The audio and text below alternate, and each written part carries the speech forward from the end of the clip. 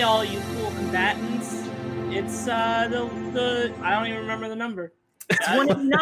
I'm the pothead here. It's 189 of the Fake Nerd Podcast. We're all just at home. Still. Yeah. I mean, I have my job back. Continuing the Corona saga, kinda. Continuing the Corona saga. It's me, Sparks Witty, and my friend Ryan Eliopoulos. I'm excited to be here. Who's not sick of me yet. Not yet. And Brandon McClure. Hi. You forgot the T. Oh, I'm so sorry. Brandon T. McClure. Oh, man. And Ben Magnet. You know what I wish? I wish all you guys could just get over here. Just give me 10 minutes. You know what? I'm not going to do it now that you're so aggressive about it. God, dude. Would you please enter my vicinity? Play hard to get. As always, hello, Just Rican. Hi, Just Rican. How's it going, Rod? Thanks for stopping by, bud. Yeah, we are. We're back. You've made a mistake, Sparks. I'm not in my home. I'm in a new home. You're in a home? It's also my home. I moved in the last 2 weeks, which is why we couldn't do it last week for multiple reasons. But yeah, we're back this week. Mm-hmm. How's your new pad? It's good. It's coming along in a lot of boxes in the living room right now. But I got my own office space, which I'm recording from here. Get a little privacy instead of the ruckus of my bedroom / living room / family room that I had last time. Yeah. The all room. The all room studio apartment I lived in. The all-encompassing room. There is no other. Yeah, big upgrade. Went from a studio apartment to a 3-bedroom. Nice. That is a 200% upgrade. Yeah, so I'm really, really excited to be here. I had a quite the interesting couple of weeks though. Yeah. So who wants to go first about what they did for the last 2 weeks? I vote Ben. Ben, you're up. I've been outvoted. You got 2 weeks. 2 weeks. Well, I got a lot of video gaming stuff done. I guess the biggest thing that I finished is I finished Final Fantasy VII Remake. Nice. The game is beaten. I have a bunch of side stuff I could do, but I want to give Ryan the chance to play it first because also I want to beat other games because I want to get Trial of Mana because apparently someone I went to school with back at mine and Brandon's alma mater, CSUN, she's a voice of a major character in that game. So I played the demo. I love the demo, and the game's getting good reviews, which is good for me. And I told myself I'm not gonna get Trials of Mana until I beat at least 2 more games. Those games most likely being Doom and Nier Automata. So once I beat those, I could finally get Trials of Mana with a clear conscience. I'm proud of you, Ben. And also, we, myself, Ryan, Sparks, and even Brandon, we've been playing a whole lot of video games. Played some Battlefront, a whole lot of Battlefront. We've been playing Overwatch. I lost my TV remote, so I can't turn on my TV. But hey, I have internet. You have it? That's good. That is very good.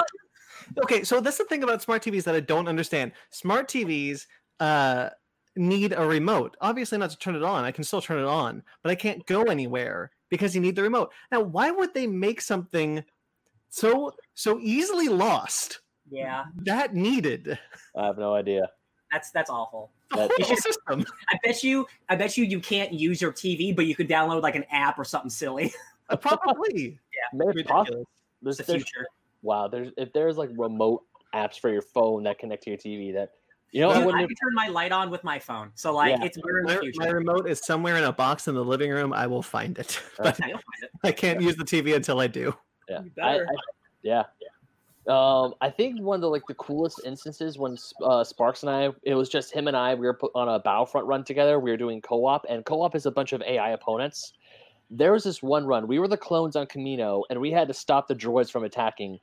Sparks and I held shit down. It was freaking glorious. He held one position.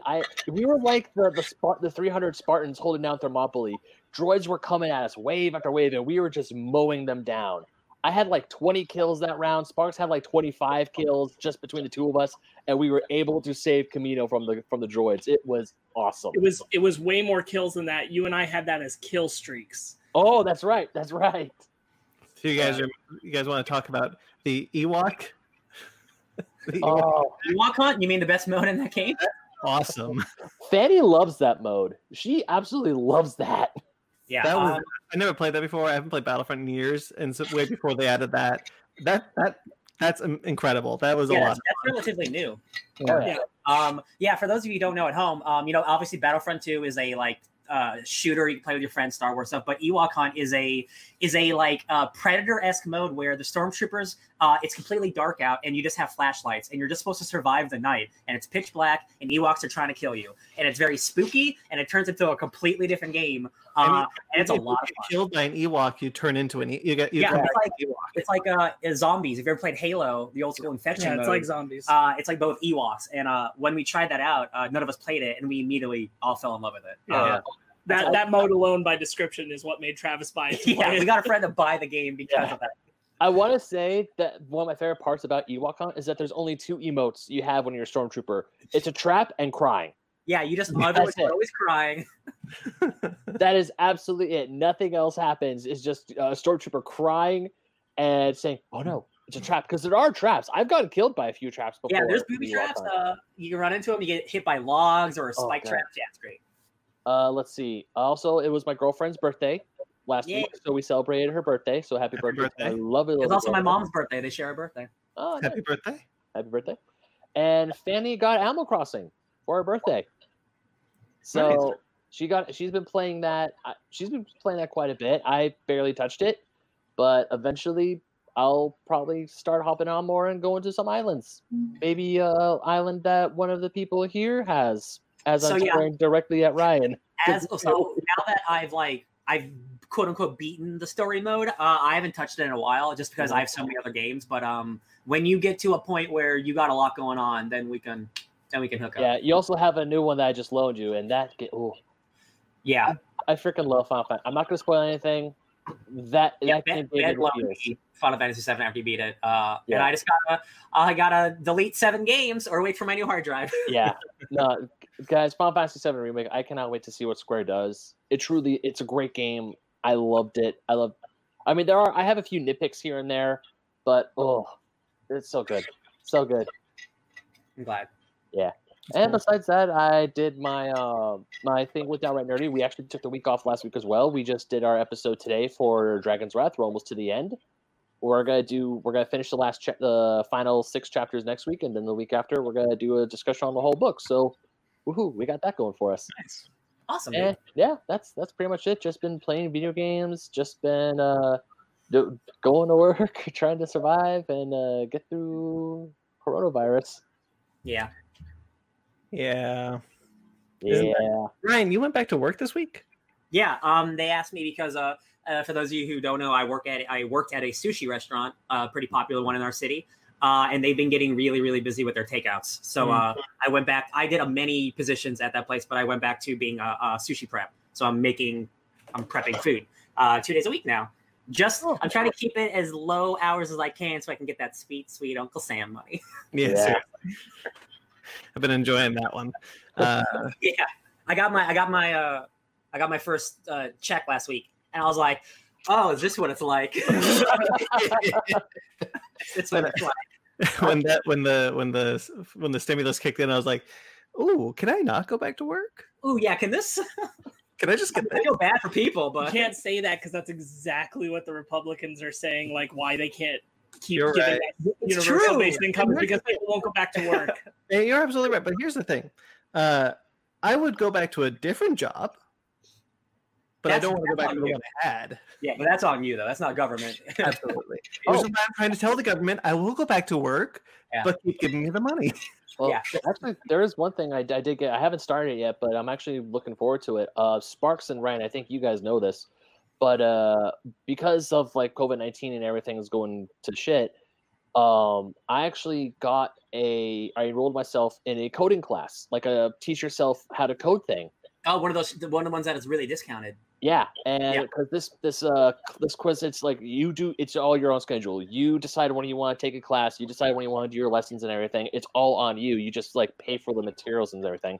The course itself originally retailed at $2,300. Mm-hmm. I got it for $40. Yeah. I've seen a lot of that stuff going online. Yeah. So Ben, do you need a computer for that? I'll probably just use my girlfriend's laptop. Okay. That'll work. How old is that laptop? Because if you're trying to code new games, you kind of need a good computer for that, my friend. I know. Well, I'm just being real with you. I know. Okay. The good thing is, I have it. It's mine forever. So in case a technical hiccup does happen, there's ways for me to get around it. But that's something interesting for me. So now I could learn a new skill. Yeah, that's cool. Yeah, right after you brought that up, I saw that the Disney Co-Delusion program is like doing 2 free weeks for people. Yeah, I've seen a bunch of different online, like film classes, comic classes, like all types of people. I'm like, hey, here's discounted or free shit to help you out. It's great. Yeah. Ben, do you have anything else? Nope. Real quickly, I think we should mention Mainframe Comic Con. Oh, Yeah. This did happen last week, right? Yeah, Last week. Saturday or Friday. We were on it last Friday. Yeah. We were on last Friday. But I just want to say congratulations to Mainframe Comic Con. It was a huge success. Yeah. They had a lot of. I'll watch a couple of those streams. Yeah, they had a lot of really cool guests and Comic Core. If you guys are checking us out, thanks for letting us be on it. And hopefully you guys can keep doing that. That was a really cool thing. Trying to get people out there to a convention, even though we can't go to a convention. Yeah. Cool. next best thing. Yeah. And despite being interrupted, we got to do a really cool interview we never would have ever gotten to do before. That's true. So Right. I appreciate that as a fan of that guy, of Michael Berryman. That was Michael Berryman or Michael Barrymore? Berryman. Berryman, yeah. I wasn't familiar with the actor, so I was like, I don't have anything to add here. No, you're cool. I'll go next because I already started that. Like I said last week, I had this big moved into this place. Lost my cat for a day. That was horrible. Yeah. But we found him. He was safe and sound. But I wasn't able to do a whole lot because of everything that was going on with the move and then the cat and everything. But I did finish 2 shows, one a week. I finished Star Wars Resistance. Both seasons are on Disney Plus now, so I finished the 2nd season. That show gets progressively more okay. It doesn't necessarily get better. It just kind of gets more okay. Ringing endorsement. Right? Because as Clone Wars and Rebels went on, they got better and they got really engaging. But Resistance doesn't. Resistance has always felt like the one that was what I feared Rebels would be when they announced it. We just need which a is show. just like, what if all these like really young kids were doing hijinks in the Star Wars world? And it's like no adult characters tied in, like as part of the crew or anything. It's like the really like kiddie stuff, like a young adult. Yeah. And I'm like, no, I'm not here for that. Thank you. And Rebels luckily wasn't that. Right. There was a lot of that, and some episodes are pretty good. Like Kylo Ren shows up for a little bit. General Hux shows up for a little bit. I think there's some good characters like General Pyre is really cool, and Major Tyranny. They're pretty cool characters for the First Order. Major Tyranny? Yeah, it's really heavy handed. Oh, who was that? The same guy who named Savage Opress? Maybe. Oh yeah, Dave Filoni. Wait, Dave Filoni controls the show, or Dave Filoni is the executive producer of the show, but he doesn't have a creative hand in it because he was working on Mandalorian at the same time. Gotcha. So, which is honestly why I think the quality fails. I was about to say, because normally with Filoni, his track record is first season, good, but not the best. Seasons 2 through the end, amazing. Yeah, so, and it's kind of unfortunate that I think maybe Resistance had more time to go. They say it was only supposed to be a season, 2 seasons, but there are plot threads that just kind of don't go anywhere, and things are introduced towards the end of the season that are just like by the next episode they're like, never mind. Yeah, never mind. We're coming to the end. I just wish that it was a show that was actually about the Resistance during that sequel era time, and not just about some kids in the Resistance. Yeah. But and like more part of the Resistance. They're not part of the Resistance because they're trying to run away from the Resistance in the First Order. They're like, we don't want to be a part of the Resistance. So I'm like, your show is titled Resistance. Is it how they eventually join the Resistance though? So eventually, towards the end of the thing, they're just like, okay, I guess we can't run away from this fight forever, and then it ends. It ends pretty close to the Rise of Skywalker. So the characters in the characters end up at the Battle of Exegol. Weird. Yeah, that sounds really fast. Yeah, the whole second season is between The Last Jedi and the Rise of Skywalker. Huh. You think there would be some good shit there? Yeah, you'd really think, but there's not, because they keep kind of being like, "Oh, wait, remember we were a racing show? Oh, and they're just like, we got to do a race. We got to do a race. No, we don't. Yeah, Remember, we're Star Wars Fast and Furious by DreamWorks. Star Wars like, they go to this casino where a hut is controlling the space casino, and they're like, we need to do a race, and I'm just like, you really don't. You could just leave. I mean, the door's right there. You can just walk through it. I don't see any armed guards anywhere. But it was fine. It was whatever. But Clone Wars is great. Season 7 of the Clone Wars is incredible. The last 2 episodes were holy shit, you guys. The last 2 episodes of the Clone Wars. I bet they're great. I'm gonna be 100% honest. I didn't need 4 episodes of all that Ahsoka stuff. Gonna be honest. Did you watch? Have you watched the last 3 episodes of Clone Wars? No. Okay. I'm sure they tie in, but like, if this is the final season, this is the Game of Thrones situation where like, where's your real estate? Where are you using it?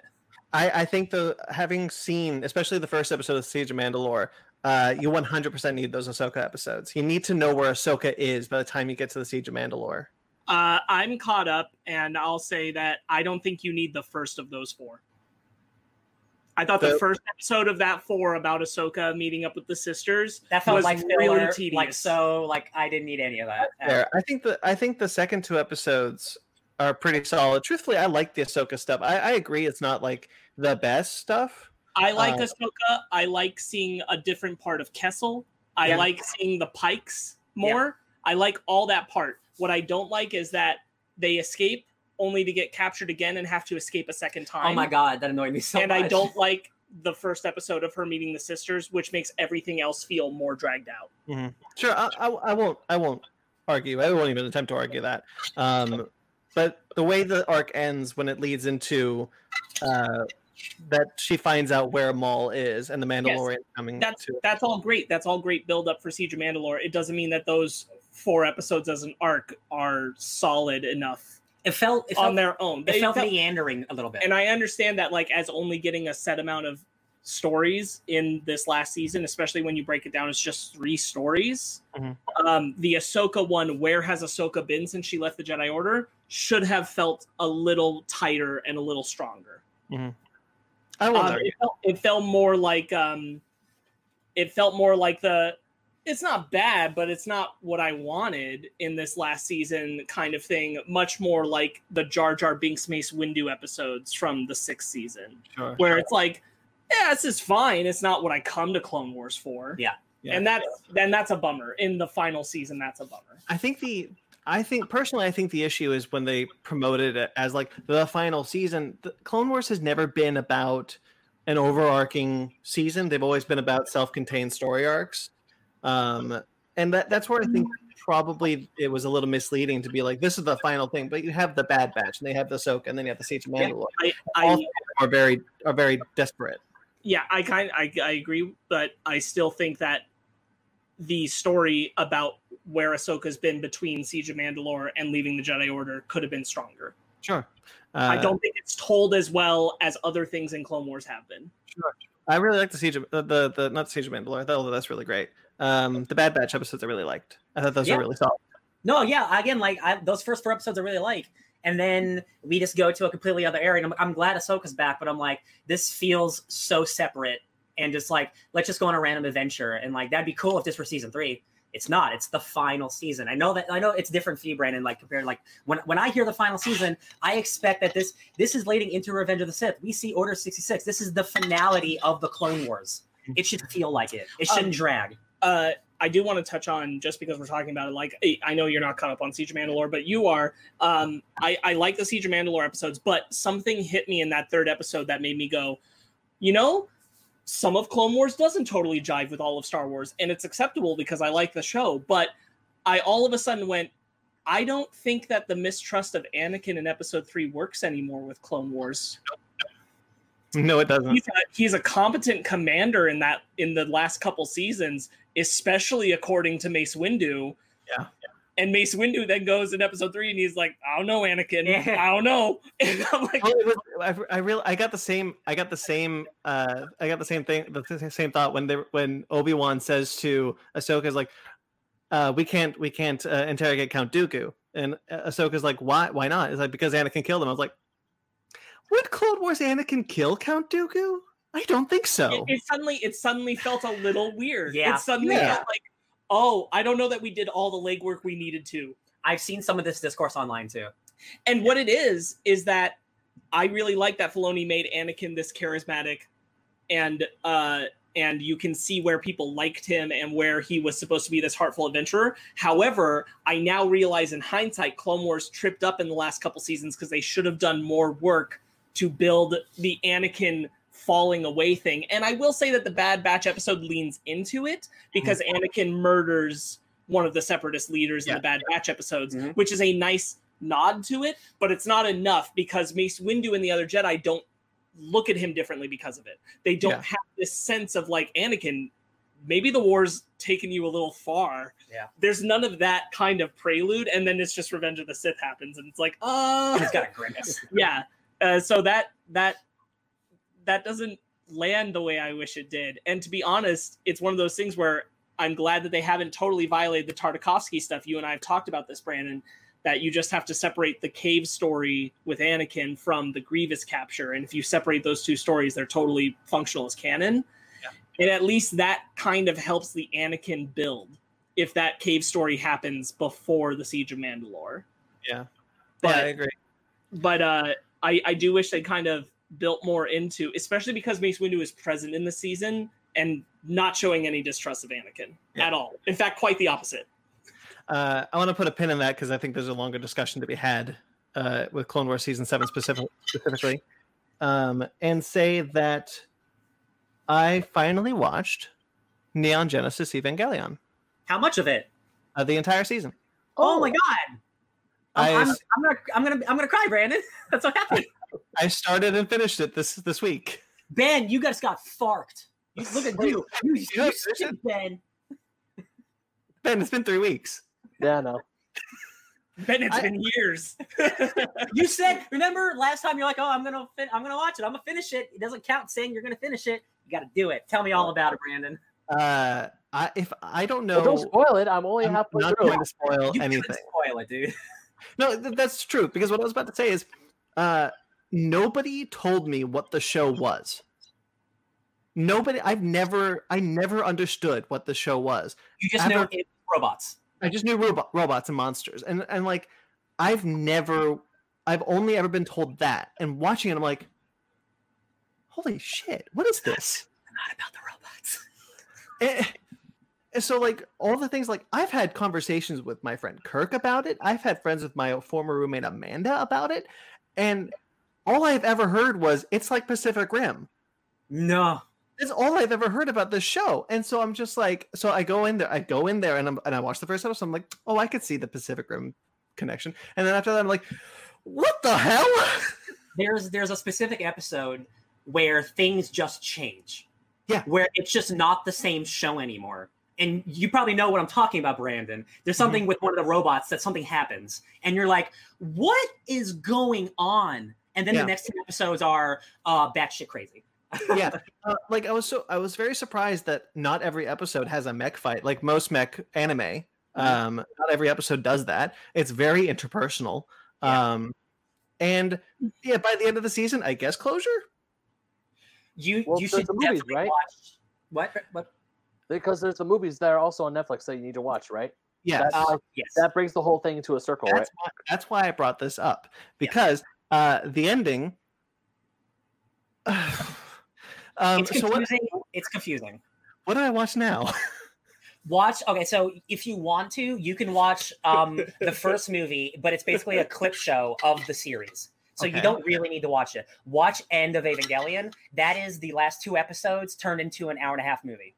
And it explains everything, but you're still going to be confused. But you're going to be more sad.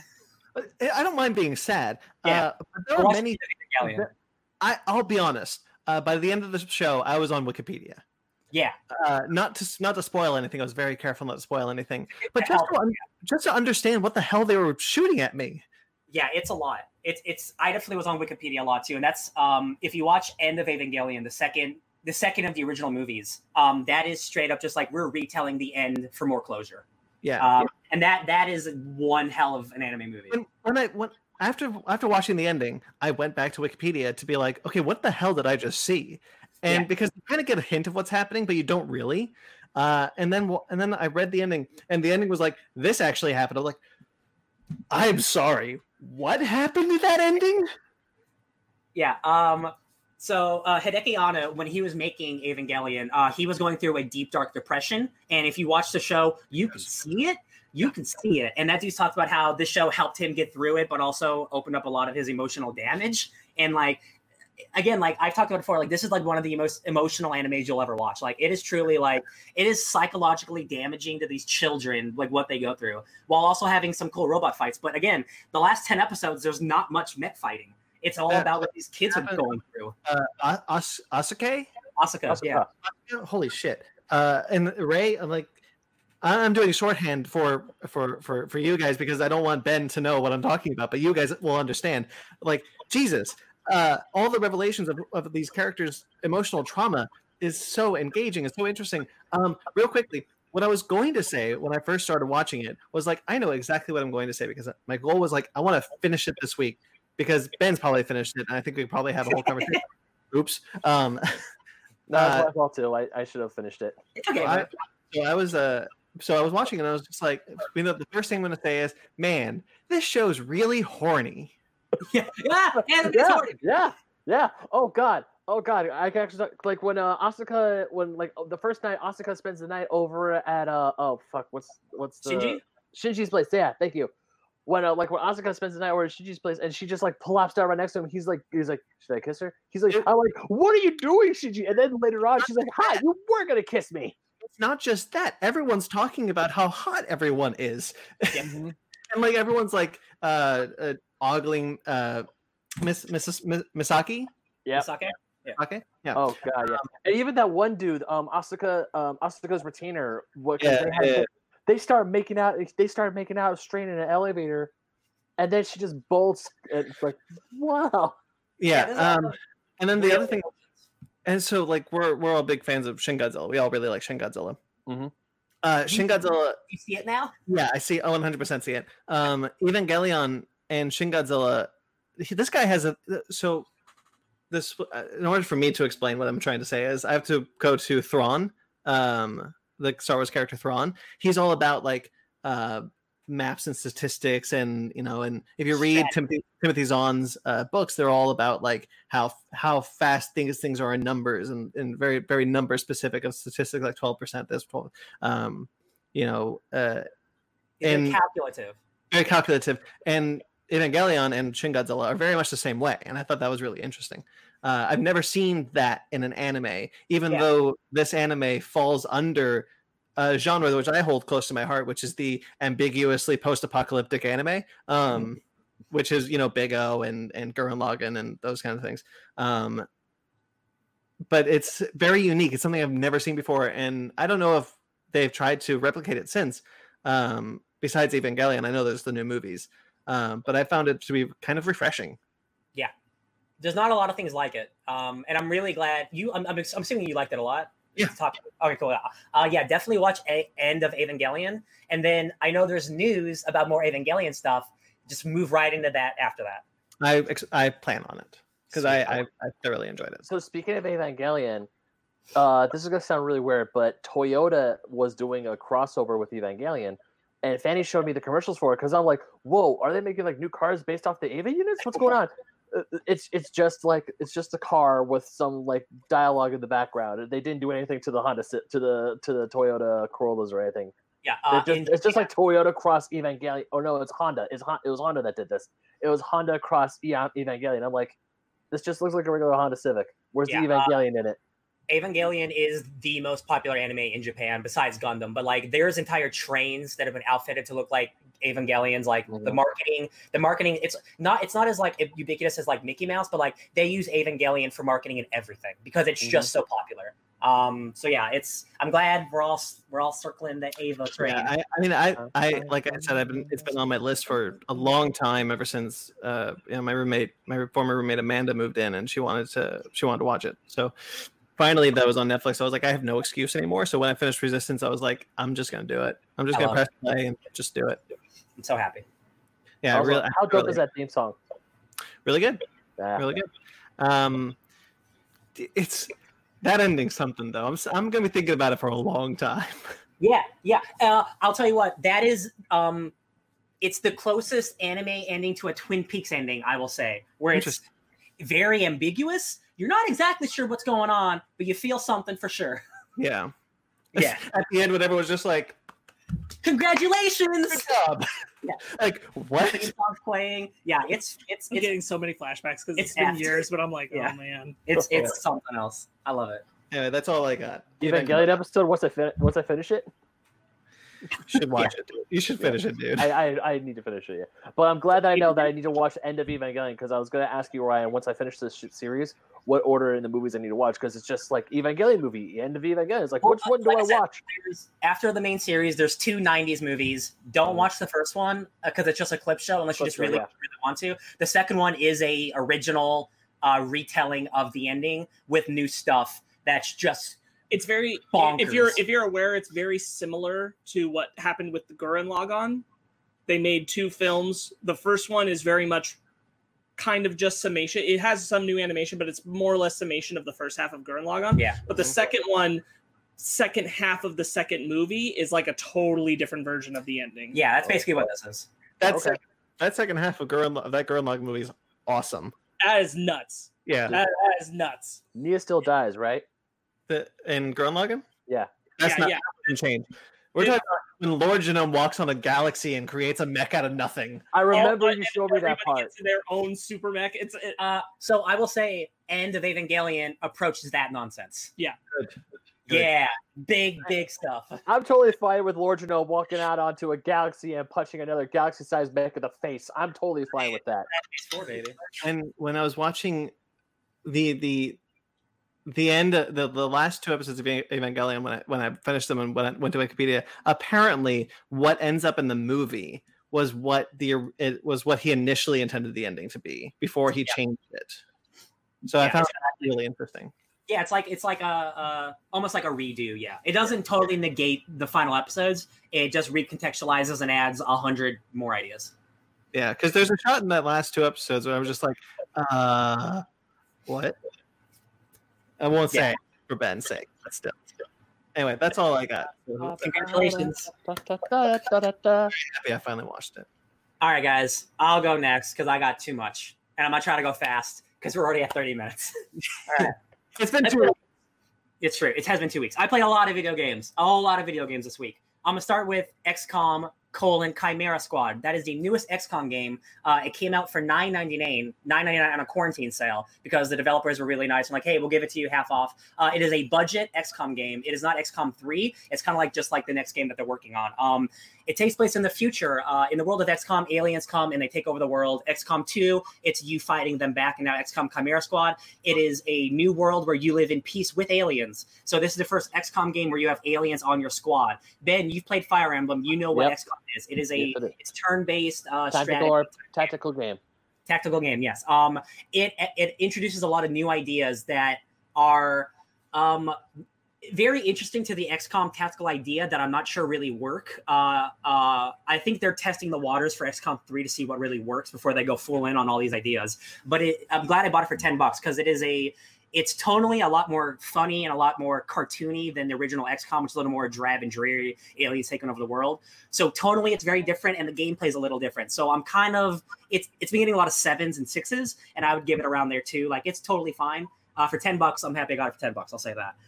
Next was I played lots of I played X-Men Legends and Ultimate Spider-Man for streaming. I've done that. I don't need to talk about that very much. Castlevania: Lords of Shadow was on sale for $7, and I've been in a big Castlevania mood. So I was playing Symphony of the Night earlier this week, which came out in 1997, that we play as Alucard. But I was like, hey, I want to play that modern one made by Kojima that I never beat. So I found it, and luckily it was only $7. So I downloaded it, and I played it. That game's great. It's God of War, but with Dracula. Spoilers, he's not Dracula yet. And then I played...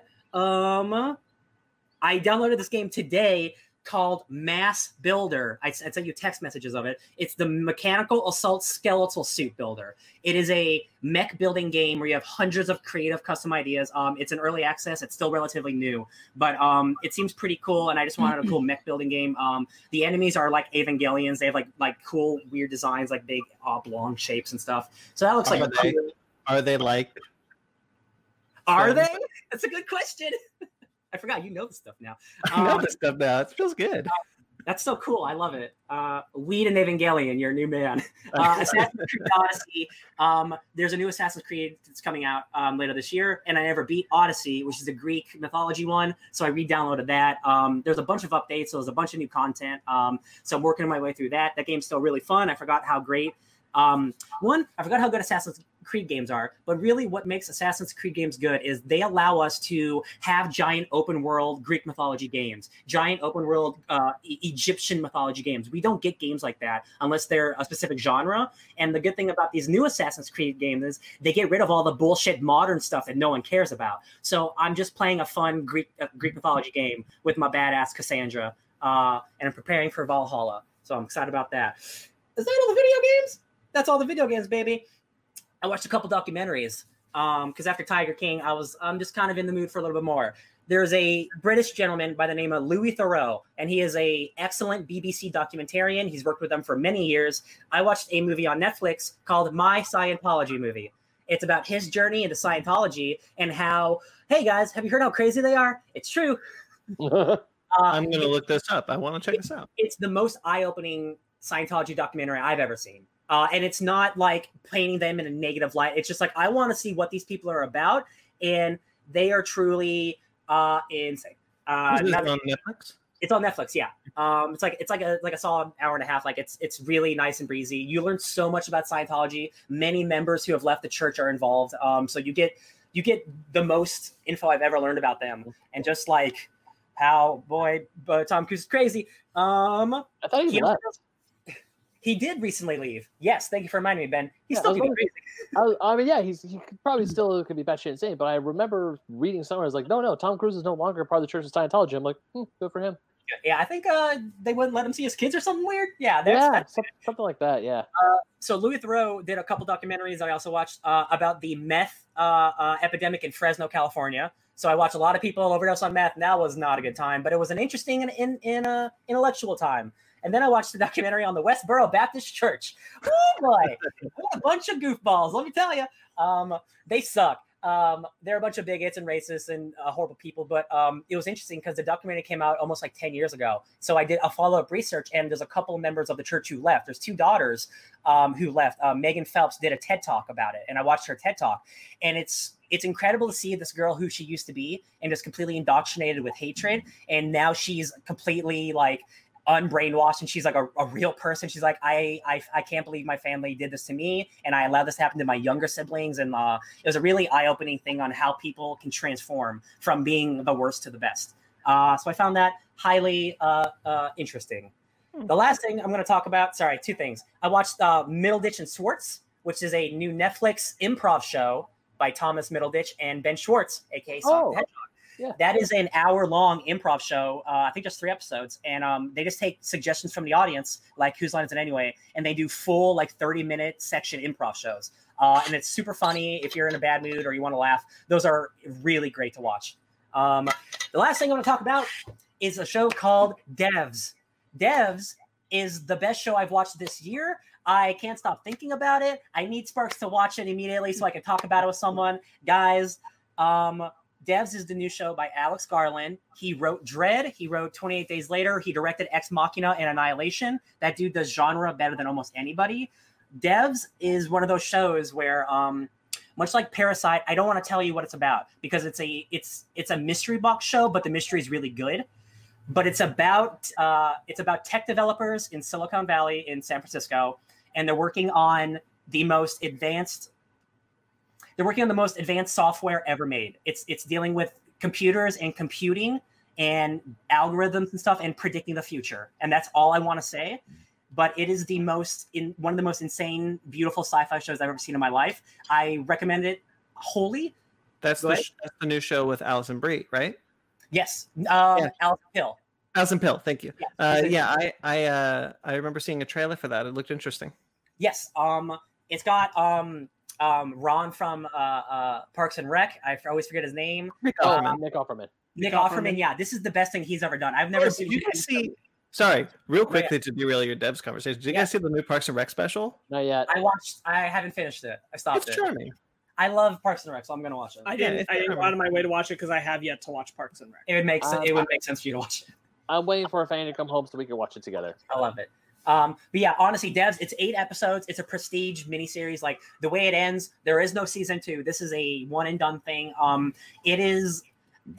It's like Westworld, but 100% more emotionally based. It is all about the reason that these people are doing these things. It's all from the heart, and it's like it's maybe the most heartbreaking scene I've seen in a TV show in a long time. And it was 2:00 in the morning when I audibly yelled. And I was all like, I hope nobody heard me because I'm really mad at the show right now for what it did to me. Much like, honestly, Brandon, it gives me Neon Genesis Evangelion vibes. Hard. That's the same type of tone. It is tonally very grim and dark with some optimism, but it is rooted in shit's bad. And I pray that it gets award recognition because truly, this is I've never seen a sci-fi show like this. It's bold, it's crazy. And that is my week. Please watch Devs. It lasts 2 weeks. Last 2 weeks. Please watch Devs. Sparkles? I covered it at the top. A lot of stuff with him too. Yeah, I covered it at the top. But I'll just readdress that. I caught entirely up on the Clone Wars, which was really happy, and have been keeping up with Siege of Mandalore. So that's been nice.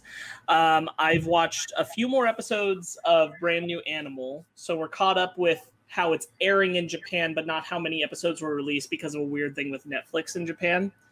That show from Trigger is really good. When you guys have a chance to set aside time, probably wait until it's just all out and you can binge it. But Brand New Animal is just as strong in its own way as Kill la Kill and Gurren Lagann so far, in my opinion. We've watched about 4 or 5 more episodes of Doom Patrol. Yeah. And we've been enjoying that quite a bit. Incredible. Yeah. I really liked that last episode about Danny the Street. Yo, man. That show, I can't believe that Doom Patrol is the craziest and most emotional superhero show on TV. Because I've talked about it last week. The things it's doing on that show is really, really cool. Yeah. I'm so glad season 2 is happening. We kept up with Motherland Fort Salem, which we still highly recommend. Yep. Very much enjoying it. Some really good stuff happening there. And Harley Quinn, also have been keeping up with that. Also really good. Great Mr. Freeze stuff. Yes. Truly, some of the best Mr. Freeze stuff since that animated show. Yeah, not this week's, but the week before's episode with Mr. Freeze was phenomenal. Yeah. Really, really enjoyed it. I caught up on The Flash, except for this week's episode. And that's an interesting place. So the Nash that you all saw open up the crisis to happen and everything. Pericol? Yeah. Yeah. It turns out that all of the other Nash Wells of all the multiverse transferred their consciousness inside of him. Oh my god. And are haunting him. He's a legion. So that's cool. And he's kind of carrying extra guilt and burden from causing the crisis. We're 1 episode away from finishing Westworld. That last episode was pretty good. Yeah, man. This is only 8 episodes this season, right? Yeah, it's only an 8 episode. Luckily, it's got 2 more seasons already promised, but that's probably in our news. Man, God, Westworld's so good. Yeah, I'm loving it. It's good sci-fi right now, guys. Yeah, Amazing Spider-Man mentions Westworld. It did, yeah. Mm-hmm. I'm really glad that Westworld we'll talk about in the news. Its renewal. Megan and I started Mrs. America from FX. If you don't know what that's about, this is about Phyllis Schlafly, who is played by Cate Blanchett. She was the leading proponent of the Stop ERA movement, which was the Equal Rights Amendment being led by feminists in the 1970s. It's got Rose Byrne playing Gloria Steinem. who was a big opposer of Phyllis Schlafly, and Betty Friedan's a major character in it. Howard Stark, John Slattery plays Cate Blanchett's husband in the show. James Marsden is in an episode. There's a lot of stars who show up there, and I really, really like it. It's a strong FX period piece that I'm really enjoying, and it's very unfortunately reflective of how much our country hasn't changed for the better since rights were being fought for at that time, and the perspective of how Phyllis is able to, and spoiler alert, Phyllis wins. The Equal Rights Amendment doesn't get passed, and it's because she wins. And her arguments really, really suck. And it sucks to be watching her win, but I also think it's important to understand why she won. So I really, really like that show. That's been really good. Is that like the 50s? 70s. 70s? Okay. This is, it covers most of the 70s. Okay. Yeah. We also, at Megan's suggestion, which made me really happy, have started a new anime called Promise Neverland, which I've heard good things about. I recommend going into it blind, so I'm not going to give much of a summary other than it's about an orphanage. It doesn't involve Peter Pan? Nope, not at all. Oh, okay. It's not about Peter Pan at all. Okay. And it's way better to not know what it's about when you watch the first episode, because that was our experience. Hell yeah. Yeah, it was suggested to Megan from friends she trusted more than me to recommend an anime for her. So we're but the big one that I'll spend a little bit of time talking about is I am 3 episodes away from finishing Castlevania. The whole thing. Yes. I'm 3 episodes away from finishing season 3.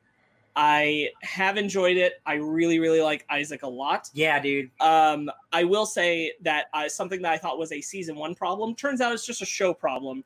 I really hate the sound mixing. Yeah. The sound mixing is really bad. They have a horrible tendency to let people whisper and keep it really low rather than raising their volume up when they're whispering. And so they just keep in like this close thing. So I have to turn up the volume to hear them or turn on subtitles to understand what they're saying, because that happens way too often. So I thought that was a me problem, and I didn't bring it up when I talked about Castlevania last time. So I'm really glad you brought it up. I had the same issue with all 3 seasons. As a person who has watched plenty of anime, and especially like lately, I can say that this is a very bizarre issue to have, where the ADR specifically on Trevor is really poor. Yeah.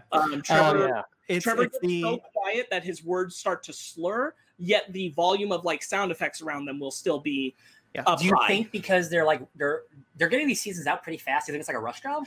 It's possible. It's a very bizarre thing to feel from a polished show, more or less. Yeah. And it's something that like it's not ruining the show for me, but it just stands out when it happens, and I'm like, I don't understand why I have to turn this up. Yeah. I don't understand why I have to turn on subtitles in order. Hey, comic book G-Spot. I don't understand why I have to raise volume in order to hear what's happening from certain characters in certain intimate moments.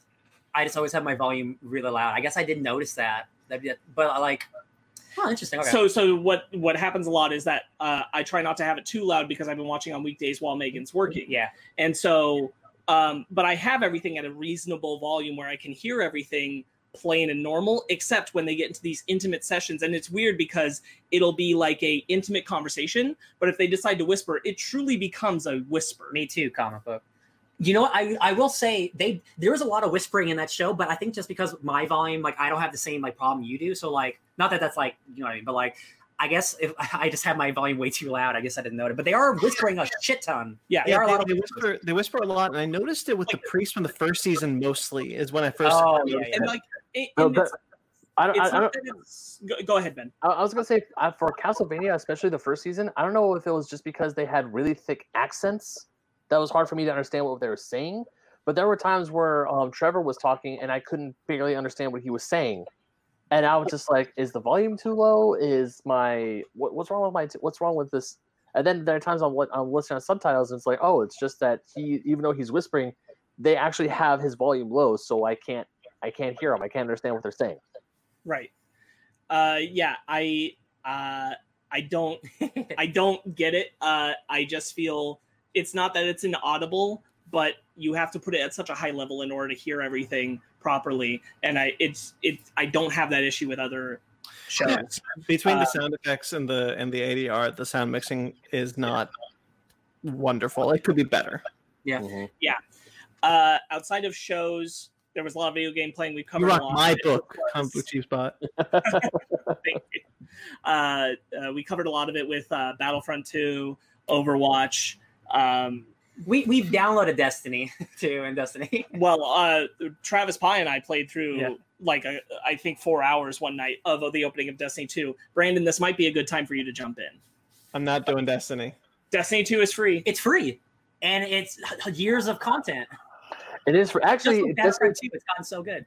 Destiny 2 actually finished downloading on my PS4. I have it now. Good. Nice. Because I took off Final Fantasy 7. That was 100 gigs. I know. Let's get you through Overwatch. Real quick, because you brought up Castlevania, I've been in a deep Castlevania hole the last 2 weeks. I know so much about the lore. I've watched some Let's Plays of some of the older games because I could have bought the Anniversary Collection, but I don't want to do it. The Castlevania saga spans hundreds and hundreds and hundreds and hundreds of years. Like, what I love about the show takes place during Castlevania 3. There's 400 years of Belmonts before that and Dracula that we don't even know about yet. I'm like, they could really do the show forever. They really could go back in time. That's why I really liked the last episode.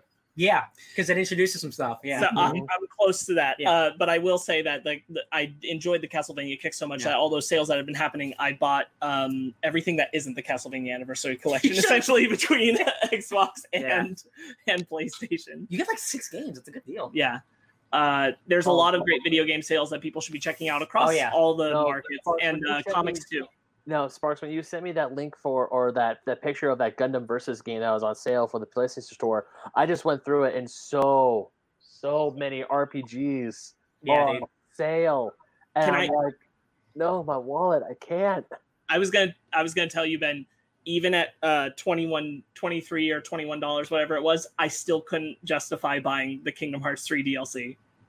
I still couldn't justify it. I'm like, nah, that shit's got to be 10. Part of me, I'm probably gonna. I haven't gotten it yet because I don't have Kingdom Hearts 3 downloaded on my PS4 right now because of other stuff. But part of me is like, I'll just get it, but so I can play it later. But at the same time, I want to get through other games, so I'll probably wait till they slash the price again. Yep. Because I did a sale. I bought some things from the sale, and I could have bought Kingdom Hearts, but I didn't. One package. I decided not to. What did you get? I bought a lot of games for $30. Yeah, it's true. But I got the Return to Arkham series because I wanted to play them again. Mm-hmm. Cool. And I got the both Xenoverse games. We can play that together.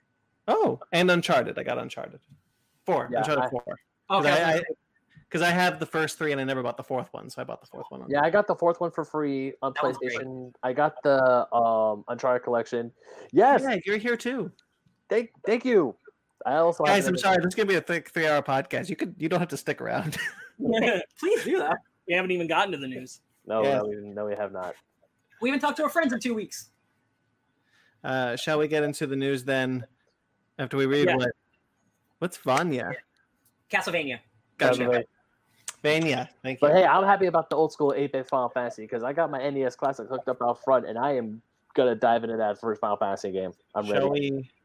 Shall we get into the news? Bread and butter. And here's your bread and your butter. Here's your bread and butter. Okay, not in my ear, thank you. Bread and butter, guys. Bread and butter. We have some sad news as always to stick it up. We almost missed it because last week there wasn't a whole lot of sad, but this week they kind of we're like, never mind. They are sad. So this week, this past Sam Lloyd, probably most known for Scrubs. He was also in Seinfeld. Yeah, he passed away cancer at the age of 56 this week. That's sad. I like that guy. Comic Book G-Spot. We're talking about sad things. He was talking about just being supportive. Okay, thank you. Michael Mantlo passed away. He's not necessarily a creator, but it does hit the creative community because he is the brother of the Rocket Raccoon creator Bill Mantlo. Mm-hmm. This man was taking care of him, his brother Bill, after a car accident. So it's really sad that he'd passed away at the age of 68. So, Mag says Sam Lloyd never got revenge on Dr. Kelso. No, he did not. I watched that show once. Med School came out too soon. Oh, was that good? It was fine. It was just it was pre when Revival was the shtick. And I don't want to. If they'd waited 10 years, it could have been golden. I don't want to find Revival. Do you know what? I think I went back and watched it later, and I liked it much more. I think it just needed more space from the final season, or the true final season, because that felt like a real ending. It felt like super close to when that came out, right? It was the next season. It was the next year. Yeah, they needed to wait. If they'd waited, it would have been fine. Cool. Matteo De Cosmo, who is a Marvel TV and ABC art director. He worked on like Daredevil and stuff. Yeah. Yeah, he passed away at the age of 52 due to complications of COVID-19. Yeah. Michael Mansell, by the way, was 68. I don't know if I mentioned that. Mm-hmm. The one that really hit me though was Irfan Khan. Yeah. Passed away this past week at the age of 53, a week after his mother passed away, and he couldn't go see his mom because of India's COVID laws, lockdowns. For those of you who don't know, he was Masrani in Jurassic World. I recently saw him in a movie called Puzzle that was really good. He's a character actor. He shows up in he's a guy you recognize. Absolutely. Yeah, he's a wonderful actor. I've seen most of his American films and a couple of his Indian films. I really like the guy.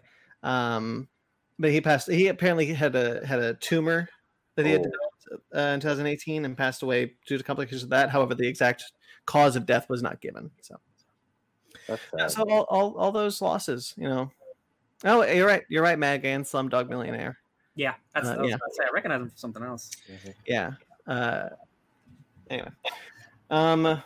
So let's move on, get away from that, and talk about the coronavirus updates. This is a regular segment of the show now. Some obviously release dates have been pushed back because of the coronavirus. Most of these films haven't started filming yet, so they need to push them. Sony has pushed Venom 2. No, excuse me, Venom: Let There Be Carnage. Hey, that's the shitty title that movie deserves. I don't even hate it. It deserves that title. God, I can't reserve any more hatred for it. Venom: Let There Be Carnage. They announced the date and the new title. Yeah. The original date was originally going to be October 2nd this year, but it's now going to be June 25th next year. Obviously, there's a new Spider-Man film that they're filming hasn't started filming yet, so they pushed that from its July 16th release date next year to November 5th. It was going to come out July next year? Yeah. They should have started filming soon then, right? They were supposed to. They would have right around the time that we went in, because that's the thing is there's been a Spider-Man movie every other year, which is why I said there definitely would be one in 2021. Yeah. Because they want to, like I said, they want Tom Holland to be as young as possible for as many of them. Tom Holland just said he doesn't know what's going to shoot first now, Uncharted or Spider-Man. It's Uncharted. Sony made an official announcement. Oh, really? Shit. Yeah. Cool. Spider-Man Into the Spider-Verse 2, whatever it's going to be called, was originally going to come out on April 8th, 2022, but it's now going to be October 7th, 2022. Mag says they might set for a Maximum Carnage. Honestly, that would have been a better title. They should have called it Maximum Carnage. Yeah. They should have just called it that. That's what everyone wanted. And Uncharted, like we mentioned before, Uncharted has a new release date. However, it moved up because it's going to be filming soon. October 8th, 2021 was its original release date, and but now it is July 16th, 2021. They were on their first day of filming when they got shut down. They were making that movie. Mark Wahlberg was there with a stupid mustache, and then they had to cancel it. Guys, Mark Wahlberg's not a good pick for that character. No, he's not. He's not a good pick for... He's a better Nathan Drake, but he's not a good Nathan Drake either. No. No Morbius news. There's no Morbius news? No. Oh, damn. I mean, it was a couple weeks ago. We talked about that a while ago. Yeah, that was weeks ago. Yeah. Lionsgate has pushed John Wick Chapter 4 from its May 21st, 2021 release date to May 27th, 2022. We're not going to get two Keanu movies in the same day then. Keanu movies in the same day? Oh, no more Keanu Day? No. It was never going to happen anyway. They're not going to put two Keanu movies on the same day. A man could dream. I could dream, Brandon. I could dream. They really could have. They really could have just leaned into it and been like, guys, Keanu the Keanu double feature. Yeah. Do you know how many people will have gone to a Keanu double feature for both Matrix 4 and John Wick 4? I would have done it. I don't think enough to make both those movies a hit. I think we have a $4 movie theater. I disagree. Yes, with as much clout as the Keanu Reeves has with the internet, I'm pretty sure it would have worked. Keanu Reeves is the next SpongeBob. It's true. He finally made it. It's true. Just like David Hasselhoff. Spiral from the Book of Saw has been pushed from its May 15th this month, to May 21st next year. Jeez, man. That's quite a delay. Yeah. Paramount obviously has to push the Mission Impossible films because they haven't started filming, so they are now from July 23rd of next year to November 19th of next year. Mission Impossible 8 is August 5th of 2022 to November 4th, 2022. The Comic Book G-Spot asks us a question. It's the first question that we've done these live shows. Yay! So who would make a good Silver Surfer? Doug Jones. I mean, he would. He already was. He did. I mean, I don't care. Do it. All right, you know what? As the voice, I never liked the Keanu as Silver Surfer. I'll be honest. Lawrence Fishburne. You mean as casting? As casting. Okay. Because I always think that Keanu should be an elder of the universe, like the Collector and the Grandmaster. I don't think he should be a main character. Or like Adam Warlock, someone like with power. No, I think someone like because if you look at the Collector and the Grandmaster, they're kind of these kooky side characters. Yeah. And Jeff Goldblum especially, I think if Jeff Goldblum was like a main character, that would take away from that character because it's Jeff Goldblum. I think Keanu Reeves has that same problem. That we would be like, that's Keanu Reeves, not such and such, not Moon Knight. So might as well lean into it then. Yeah, I see what you mean. Yeah. But Comic Book G-Spot agrees with you. Adam Warlock. Yeah. Anyway. I think he has like the beautiful hair. I think that like make him gold. Warner Brothers had to push the Batman to October 1st, 2021. It was originally June 25th. Shazam 2, which hasn't even started filming, April 1st, 2022 was its initial release date. Now it's November 4th, 2022. Boy, did they mess up in casting that kid. Yep. Oh, boy. Oh, yeah. He's going to be like 20. He's going to have a full beard. Yeah, that kid should have been younger. It's Artemis Fowl. All right. Now, here's the interesting thing about Warner Brothers' new release dates. The Flash has moved up from its July 1st, 2022 release date to June 3rd, 2022. What's going on? So they moved up a month. Oh, they really like Ezra Miller, don't they? Well, if they cast, Amber Heard and Johnny Depp, and they're kind of on the outs right now. No, so. I know. What is with Warner Brothers? Yeah, I don't know. I guess they have faith that the Flash movie is actually going to happen, which is more faith that anybody else has in that movie. I mean, I'm sure, like, Andy Muschietti, like, I'm sure, like, it's happening. And is he the current director? I was trying to figure it out. Okay. Oh yeah, he announced it like it's happening. It's just like it's actually happening. That's weird. Supposedly, we're hearing rumors that they're looking to replace Kiersey Clemons as Iris West. However, this rumor has popped up before, which she debunked, so I wouldn't take that too hard. Yeah.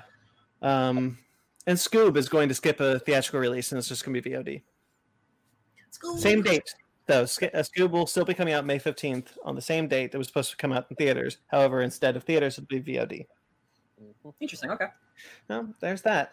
I wonder if that's like an expensive movie. Yeah. Yeah. Scoob. It's not inexpensive. Yeah. That level of animation is not inexpensive. Yeah.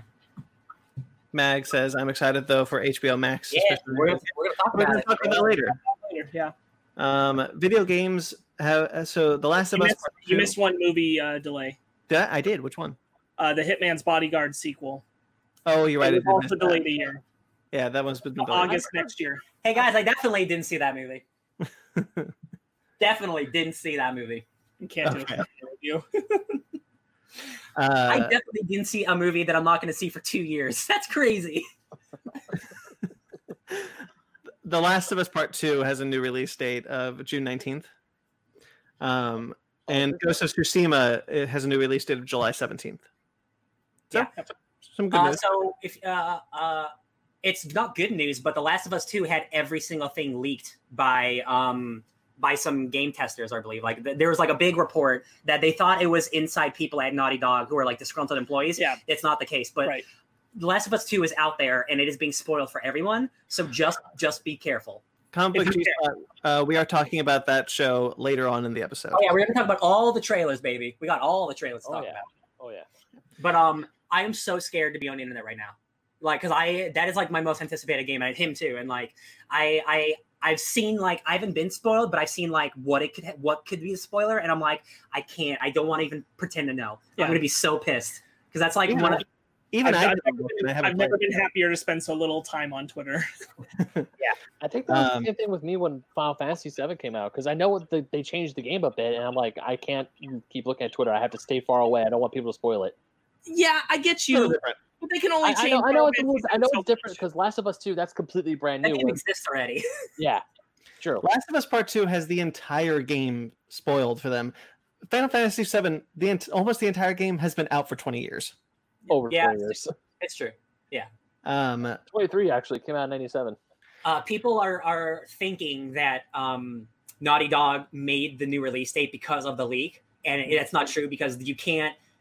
Business doesn't work that fast. You're not it's like, oh, this just happened, let's immediately put the game out. It doesn't work like that. I'm sure this helped them get the release date quicker, but a lot of people are pointing to the leak being this is the reason we're getting it so fast, and that's just not how video games work. We're getting it next month though, and I'm very happy. Yeah, very happy. So a lot of movies have been put out. Well, not a lot of movies have been put VOD. Some have, but there's been a lot of stuff happening and release dates. Universal has seen a lot of success with Trolls World Tour. However, not the kind of success that that the headlines say. The headlines are like Trolls World Tour made more money than Trolls. No, Universal made more money on Trolls World Tour. But they actually didn't make as much money as a dollar amount, because they got most of the money back instead of theater distribution.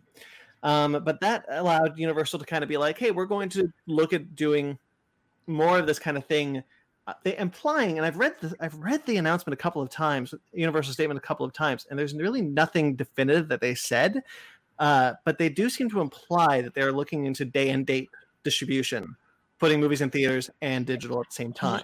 I read the same thing, and it's like it implies doing them at the same time in the future, theater and VOD at the same time. Yes, which goes against a long-standing agreement between studios and theater chains to have a wider gap for theaters.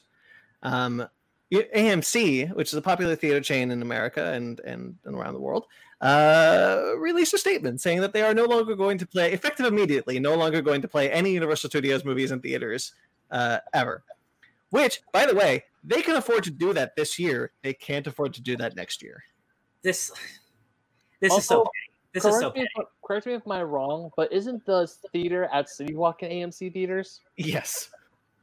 Universal City Walk has an AMC theater.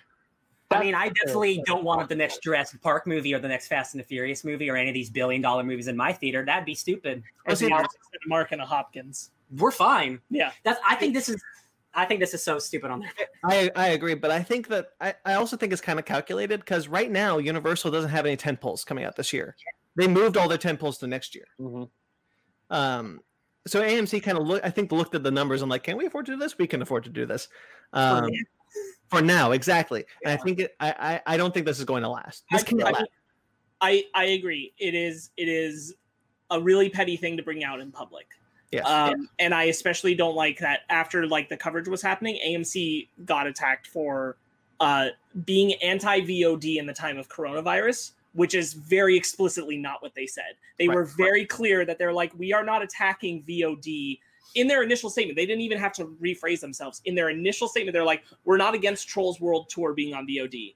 We're against them implying VOD and theatrical releases at the same time without even negotiating with us. And there is context that needs to be understood. 2 weeks prior, AMC did an interview where they were talking about their fear of facing bankruptcy. Yeah. They're a theater chain that's on the edge. At least they're the ones talking about it publicly. Mm-hmm.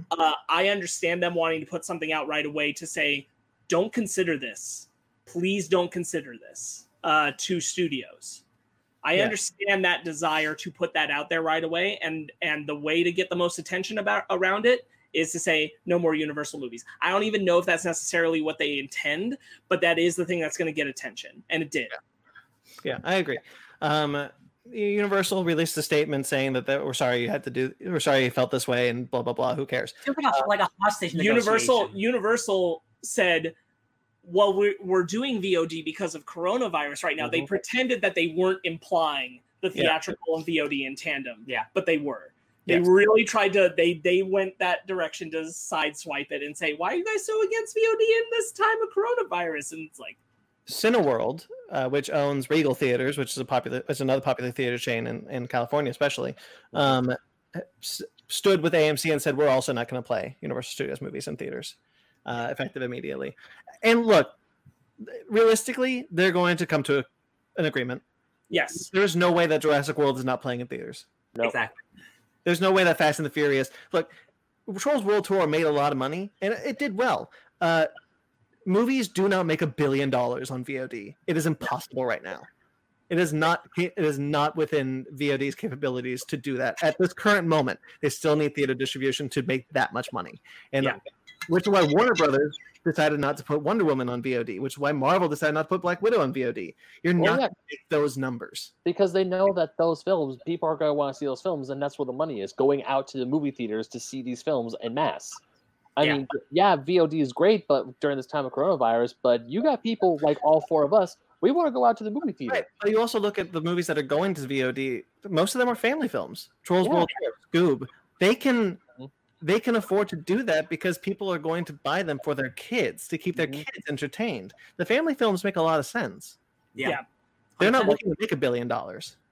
Right. It's why Disney got Onward on the Disney Plus so fast, because they knew they would get subscriptions. Right. Exactly. Yes, Mag. Cineworld, which owns Regal, jumping on the bandwagon, which, like I said. I think this isn't going to last. I do think it was a petty move to do really publicly on AMC's part. I also think the way Universal handled it in response, trying to pretend that they didn't say what they said, was shitty. But overall, I ultimately agree that I'm glad someone called attention to it fast from the theater industry, even though I wish that it came out a little differently, to say, you can't just go to do this without talking to us. Yes. You can't just go VOD and theater distribution in the future. Yeah. Totally fine. Come on. Yeah, I agree with you, Sparks. Especially at a time when AMC at least is being very open about we are in danger. Yeah. Also, many theaters are. AMC is one of the bigger theater chains, and if they're in danger, you can only imagine what's happening to Cinemark or Regal or Regency. Correct.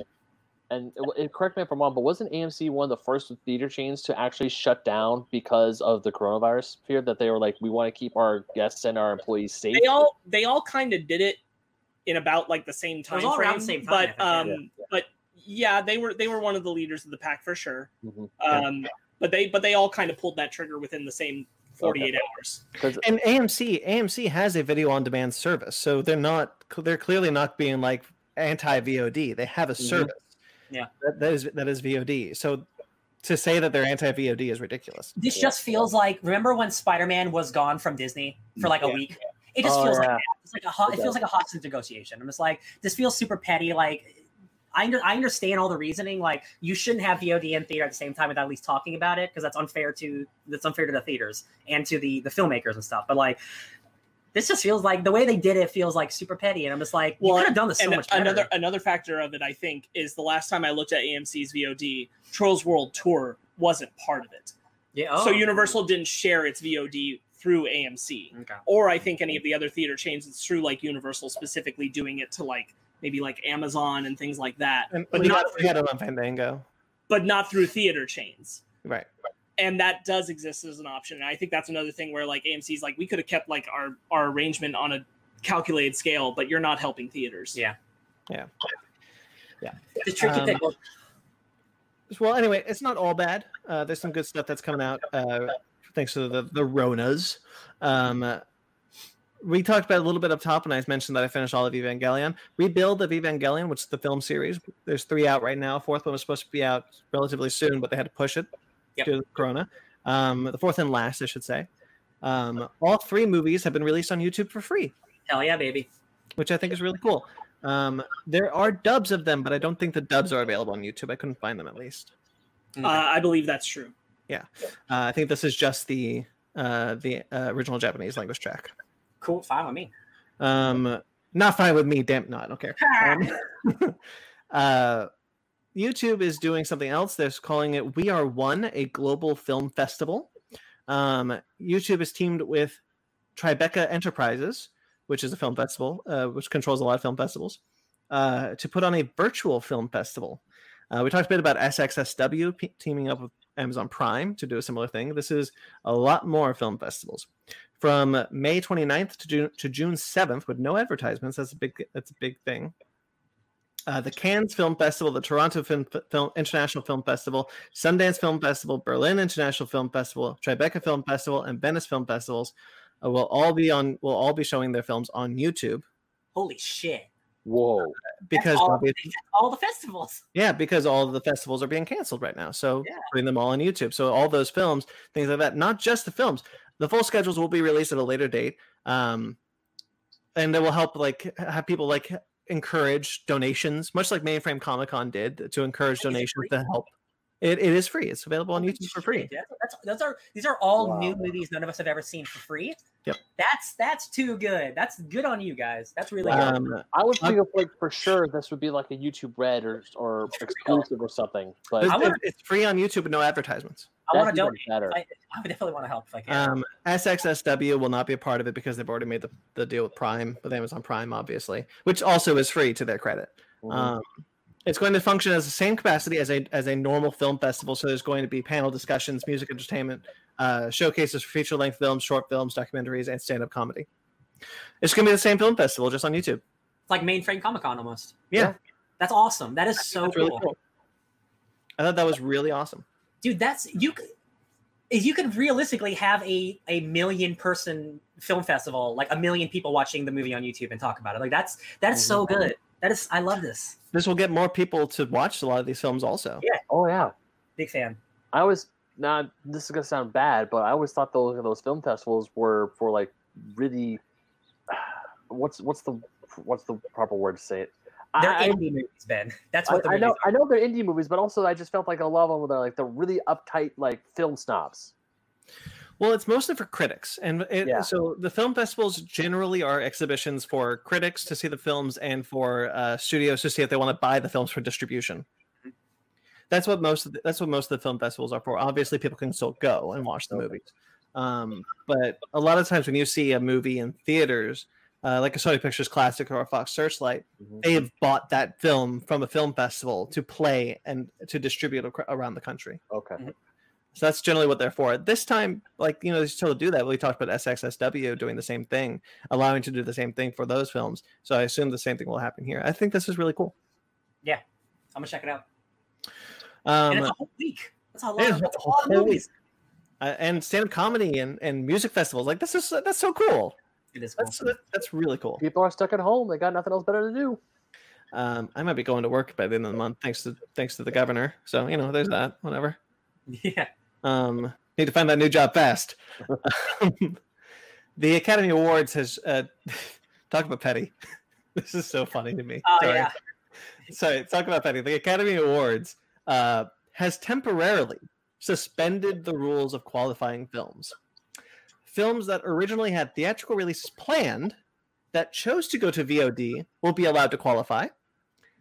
If they make the film, however, they have to make the film available on the secure Academy Screening Room member-only streaming site within 60 days of its VOD release. As soon as theaters are allowed to reopen, the rules go back to normal. Mm-hmm. So you cannot qualify if you're originally going to be VOD. You have to be theater decided to go to VOD instead. You have to have the corona. However, when theaters reopened, they will allow more metropolitan areas to qualify, such as Chicago and the Bay Area and things like that. So basically, they're just like, "Oh, we understand. For the 3 months that we're quarantined, you can qualify if you already had theatrical distribution planned. But as soon as theaters reopen, no. You better be in a theater, or so help you God." I thought that was hilarious. Where they're just like, "Well, you're suspending the rules for like what? a couple months. Also, isn't it kind of like I'm sure they have to say this like for business reasons, but isn't it kind of assumed that like all these movies are still movies that would have regularly come out? They would have been nominated for an Oscar. Like all these movies that we were going to see are just getting pushed later. Most of the Oscar movies anyway are going to be out in December anyway. Yes, but I mean, like Trolls World Tour, like that was going to be a regular movie that's now on VOD. There's only going to be a select number of movies that they're talking about. Right, exactly. That's why I think this is so weird. Like nonsense announcement. Yeah, It seems petty. Yeah. Yeah. I just thought that was the weirdest thing. This is basically them saying like, "Hey, we're allowing VOD now, but if you're only VOD originally, you don't count still." Yeah. It's like Netflix, you still don't count. Sorry. I'm like that's unless Netflix had initially planned to put a movie in theaters. Yes. I love it. So dumb. All right. Anyway, let's move on from the stuff and talk about some maybe happy stuff. Some of that stuff was happy, but some more happy stuff. Disney has released some Star Wars news. Disney. So boy, that's part of the podcast. I see. Oh. The Untitled Casting Andor series has cast Genevieve O'Reilly as Mon Mothma. This will be her fourth time playing Mon Mothma after the Clone Wars. No, sorry, Rebels and The Revenge of the Sith and Rogue One. Yeah. So that's cool. I like that. I like that actress. She looks a lot like the original Mon Mothma. Yeah, she's the second best Mon Mothma. She's the only two. What I like about it is like she's the spitting image of it. And talk about a podcast that I used to listen to. They thought it was the same actress. It's not. Yeah, like wow, she looks good for her age. Yeah, seriously. Like she looks really good for her age was an actual sentence that said. Anyway. Tony Gilroy has also been officially announced as the showrunner of the series. He was initially a consultant, but now he is the showrunner, and he did the reshoots and rewrites for Rogue One. Yeah, he made that part of that movie dope. Tony Gilroy, great. This is excellent news. Leslie Headland, who is the creator of the Netflix original series Russian Doll, is supposedly developing a Star Wars series for Disney Plus. I think that's cool. Not taking place during any of the times that we know about either. Yes. So this could be future or past. I am suspect to think that it's older. It's High Republic, Old Republic. What's it called? High Republic. I suspect it might be High Republic related if they're specifically saying that it takes place in a different time period. Because I think they're trying to be synergistic with the High Republic, so I don't think they're going to do something way in the future. Yeah. So I wouldn't be surprised. I don't think they're ready to touch future yet. Yeah, I wouldn't be surprised if it's Old Republic stuff. I'd be into that. I'd be into that. Finally, Ryan's dream has come true. Is it? Has it? The Hercules live action film is a go. 0 to hero. It's only a matter. It literally is a matter of time. Yeah. The animated retellings, the Disney animated retellings, keep going, and they have announced this was a weird thing before it was confirmed. Like someone with a blog was just like, "I heard this is happening," and then everyone was like, "Is it? It is happening."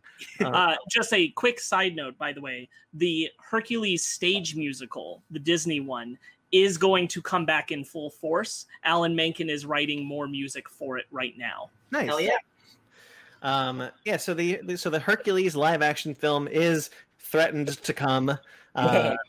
This is one I want. Yeah, this is one I'm into. The Russo brothers are apparently. Sorry, say that again, Ryan. We don't get a lot of Greek mythology movies. Again, like with Assassin's Creed. Like if this allows us to have a Greek mythology movie, I'll allow it. Make Hercules black. The Russo brothers are apparently producing, but not directing. They are producing with Agba Pictures, which is their production company right now. And that's all we really know about it right now. So are any of you familiar with the stage musical they did in New York? No. So Hercules is black in that for the Disney stage show. Hercules was made black because they're leaning into the whole vibe of the muses, and that's the music direction of it. So if they did something like that with the movie, I'd be very happy. I would too. I mean, we gotta hope. Hercules, the animated film, is very entrenched in 90s pop culture. So obviously they have to strip all that away. Who knows if he's even going to be musical? Maybe it'll be like Mulan. Maybe we'll just get a Greek mythology epic. You need the muses and them singing. Like Hercules has to be a musical, man. No, especially because like nobody else has to sing except the muses. The muses could be singing representations of the story. That totally still works and vibes. Either way, I'm into both ideas. I like the idea of Disney just doing like a Greek mythology epic like Mulan, or just remaking a musical like they did with Aladdin.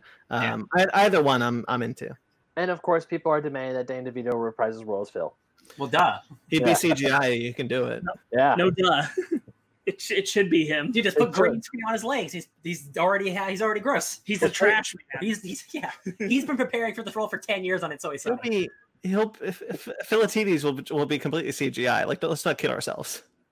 He can still be gross, tiny Danny DeVito just with goat legs. No, but what I'm saying is like Disney will jump at the opportunity to make a completely CGI character again. Danny DeVito could play him still, but I just hope they don't. Like have some constraint. You don't need to spend $1 billion.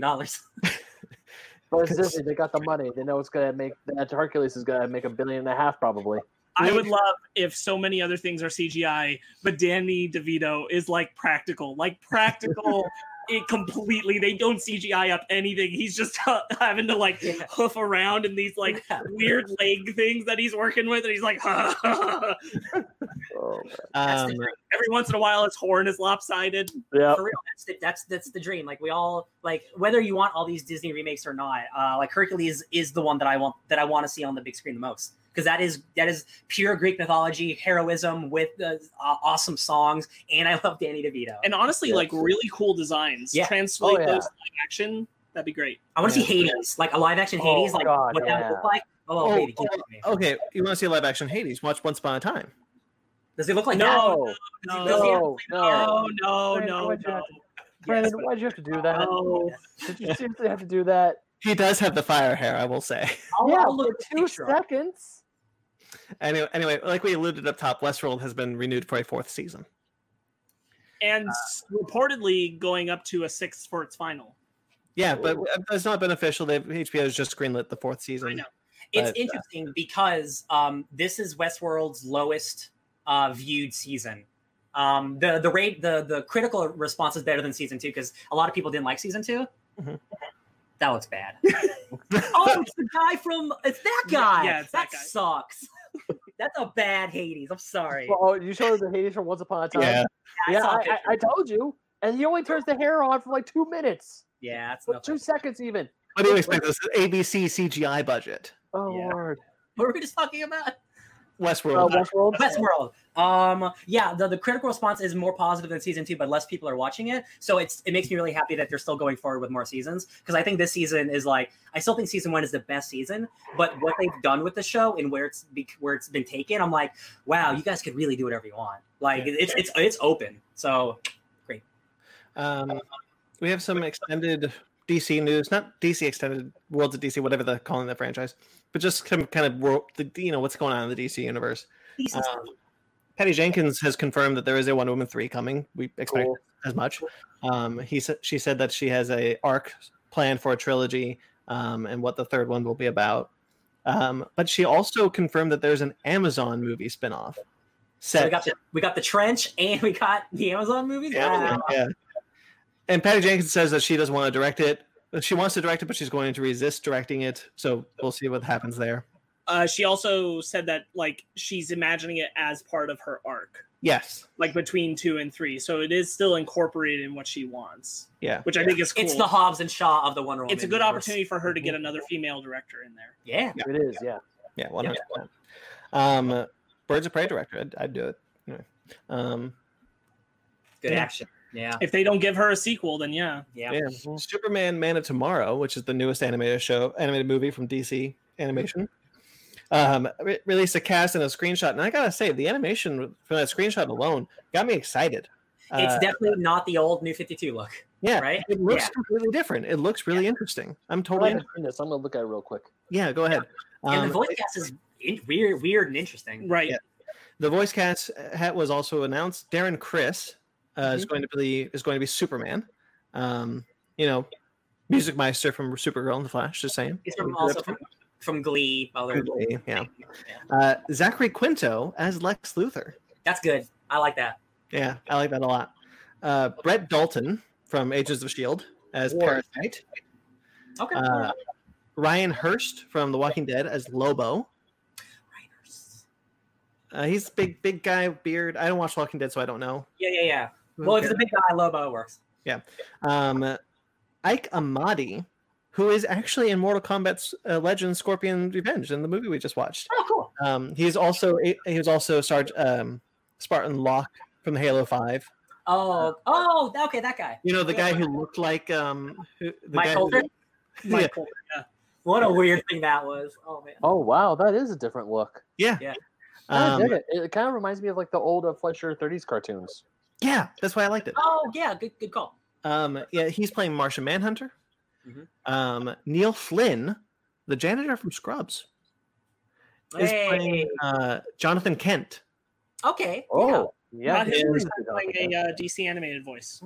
Yeah, and Bellamy Young as Martha Kent. Now, I don't know this actress, but she has been on Scrubs as well, and a couple of other things. I'm not so familiar with her. Scrubs Reunion.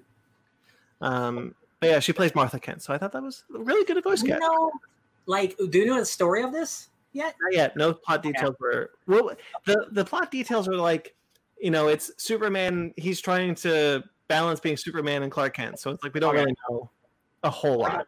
Okay. Like, I wonder if this is if they're trying to reboot a universe and this is their new Superman story, or if this is just a one-off thing. If they're all in this animation style, bring it. Yeah, that's what I mean. Do something new. Yeah. Yeah. Charles Palmer, who was actually a director on Voltron: Legendary Defender, and he did art direction for Avatar: Legend of Korra, Voltron, a couple of other things, Justice League Action, DC Superhero Girls, tons of stuff. Is directing this, so this is actually his second directing thing outside of Voltron. Tim Sheridan. That's a good sign, because they normally get the same couple directors for these last they get Sam Liu and some of these other guys who just keep directing these movies. This is a new a fresh take. I'm thank God. And it comes from Voltron, which was my favorite show, so that was really exciting for me. Tim Sheridan is writing it. Now, he also worked on DC Superhero Girls, Justice League Action, tons of DC stuff. So he's kind of an in-house DC guy. I love Justice League Action. So yeah, and so he's writing the movie. I thought all of that was cool. Yeah, I'm into it. One more thing, as far as the DC universe goes, Jeff Johns has joined the Green Lantern HBO Max series as executive producer. That could, hopefully that means good things. We'll see what Stargirl comes out, if he's gotten any better. Oh, that's true. Oh, yeah.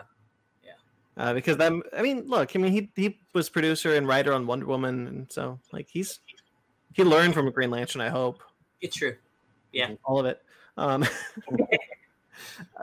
So some comic book news. Diamond is really the only significant thing that happened in the comic book world, is that Diamond is beginning its plan to open the comic book industry distribution on May 20th. And so a lot of companies, Boom Studios, even DC, Marvel, they have put up new FOC, which is Final Order Cutoff. For those of you who are not comic book readers or entrenched in that world, for distribution. So it looks like it's happening. It looks like they're going to move heaven and earth to get comics out to the people again. They sure are, but I didn't look on the DC side, but there are a lot of Marvel books missing. A lot of Marvel books missing. So what was interesting about Marvel's, and I saw that too, but what Marvel is doing is they're going to alternate between single issues and trades. Single issues and trades. And they're withholding a lot of books because of that, because they're not releasing new series week after week, new books week after week. So Thor isn't coming out till June or July, I think.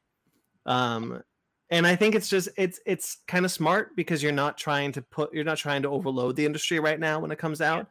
And it's the same reason why Dark Knight's Death Metal wasn't part of DC's initial plan, and when it launched its new distribution method, we're going to wait for the big ones, because we know we want every store to be open when the big ones come out. That's true. I just want my X-Men books. I agree. I want the X-Men books too. I want Thor and Guardians and Immortal Hulk, but I miss my comic books. Me too. I was putting my comic books away in my new office space, and I'm just like, I just want to go back to the store. Free Comic Book Day was this weekend. Was supposed to be this weekend. Supposed to be this weekend, yeah. But R.I.P. Free Comic Book Day 2020. Pour one out for Free Comic Book Day 2020. Yeah, it's entirely possible they'll bring it back by the end of the summer because those comic books are printed and done, so they gotta do something with them. Just waiting. Sparks is back, so I can say that Dan Slott is leaving Iron Man. That's for me. That should be for me. It's for both. I'm always happy when Dan Slott leaves a book. Iron Man 2020 number 6 will be Dan Slott's last Iron Man issue. Hey guys, you know how it feels to have an Iron Man tattoo and not reading an Iron Man book? It hurts. Sucks. I can relate. Yeah. It always sucks when you can't read your favorite character or watch your favorite character for any reason because there's someone on it that you don't like. I just wanted to basically agree that about the comic stuff because I had to go to the restroom. That I feel like it is smart to hold off so that all the local comic shops are able to get on board because some are still even mandated to not be able to do anything or have to work out their business loans with the government and all kinds of things. So anything to give them the chance to be able to catch up. Yeah. More comic book news. I thought this was cool. We don't normally talk about the Teenage Mutant Ninja Turtles, except for if you watch Made from Comic-Con. Yeah. But Teenage Mutant Ninja Turtles, The Last Ronin is the newest IDW Teenage Mutant Ninja Turtles series. Kevin Eastman is doing layouts once again. It's written by Tom Waltz and with art by Andy Kuhn. It's going to be a 5-issue miniseries. And here's the logline. In a future New York City, far different from the one we know today, a lone surviving turtle goes on a seemingly hopeless mission to obtain justice for its fallen family and friends. Who is it? Cool. Who is it? Who's the fallen turtle? Oh. So there's one turtle alive, and the other 3 are dead. Of the 4. Of the 4, yeah. So of the 4, 1 is alive, and he's going on revenge. And I think don't forget the lady turtle. There's 5 turtles now. No, this is a different continuity than that. Oh, just kidding. Yeah, and also we don't know how long the lady turtle's sticking around. Did you know how that happened? Did you read how that happened? Blood transfusion. We talked about it. It's the same way as She-Hulk happened. Yeah. Anyway. Yeah, I think that sounds cool. I might actually pick this one up. Yeah. Let's see. Transformers news, guys. Transformers. We all like Transformers. Paramount was like, you guys can do animation from home, right? Okay, we're going to greenlight an animated prequel film. Oh, there's that. So they say prequel film, but they also say it's not attached to any other film. So I'm like, so it's just a film. It's just an animated film. Yeah. The cool thing about this is that Josh Cooley, who is the director of Toy Story 4, is attached to direct with Andrew Barr and Gabriel Ferrari, who wrote Ant-Man and the Wasp, writing the script. It's going to focus on the relationship between Optimus and Megatron, and it's going to be set completely on Cybertron. Oh, so this is way before the war even starts. Might be during the war, might be early days. We don't know. I would love, because like all the games and like most of the stuff, it's already like when the war is happening. Like I would love to see them be BFFs. Have we ever seen them when it's just they're cool and they both are guys and Megatron becomes bad? Ryan, outside of flashbacks. What? There are flashbacks of it, but outside of flashbacks. But there is a novel called Transformers Exodus, which does take place long before when it goes into the early days of the war, like when Optimus does become Optimus Prime, but at this point he's still at Orion Pax, and Optimus and Megatron still going by Megatronus at this time. Yeah, so there is a book out there that deals with this early stage of Megatron essentially building his Decepticon army and debating politics with Optimus and the caste system on Cybertron before the war began. I'm pretty sure there's a comic that does it too. I want it. I'm pretty sure there's a comic that does that. Yeah. I would like that as an animated movie. Thank you. But there is stuff out there that deals with before the war starts on Cybertron. They also said that they're doing a new live action movie, but they released no details on it. So yeah, they just released a date. Like, hey, Transformers 7's happening. Like, does it have to though? It's either Transformers 7 or Bumblebee 2, and they won't say which. Isn't it Transformers 6? No, it's 7. What's the 6th movie? No. Oh, he's right. It is 6. Then why does it say 7?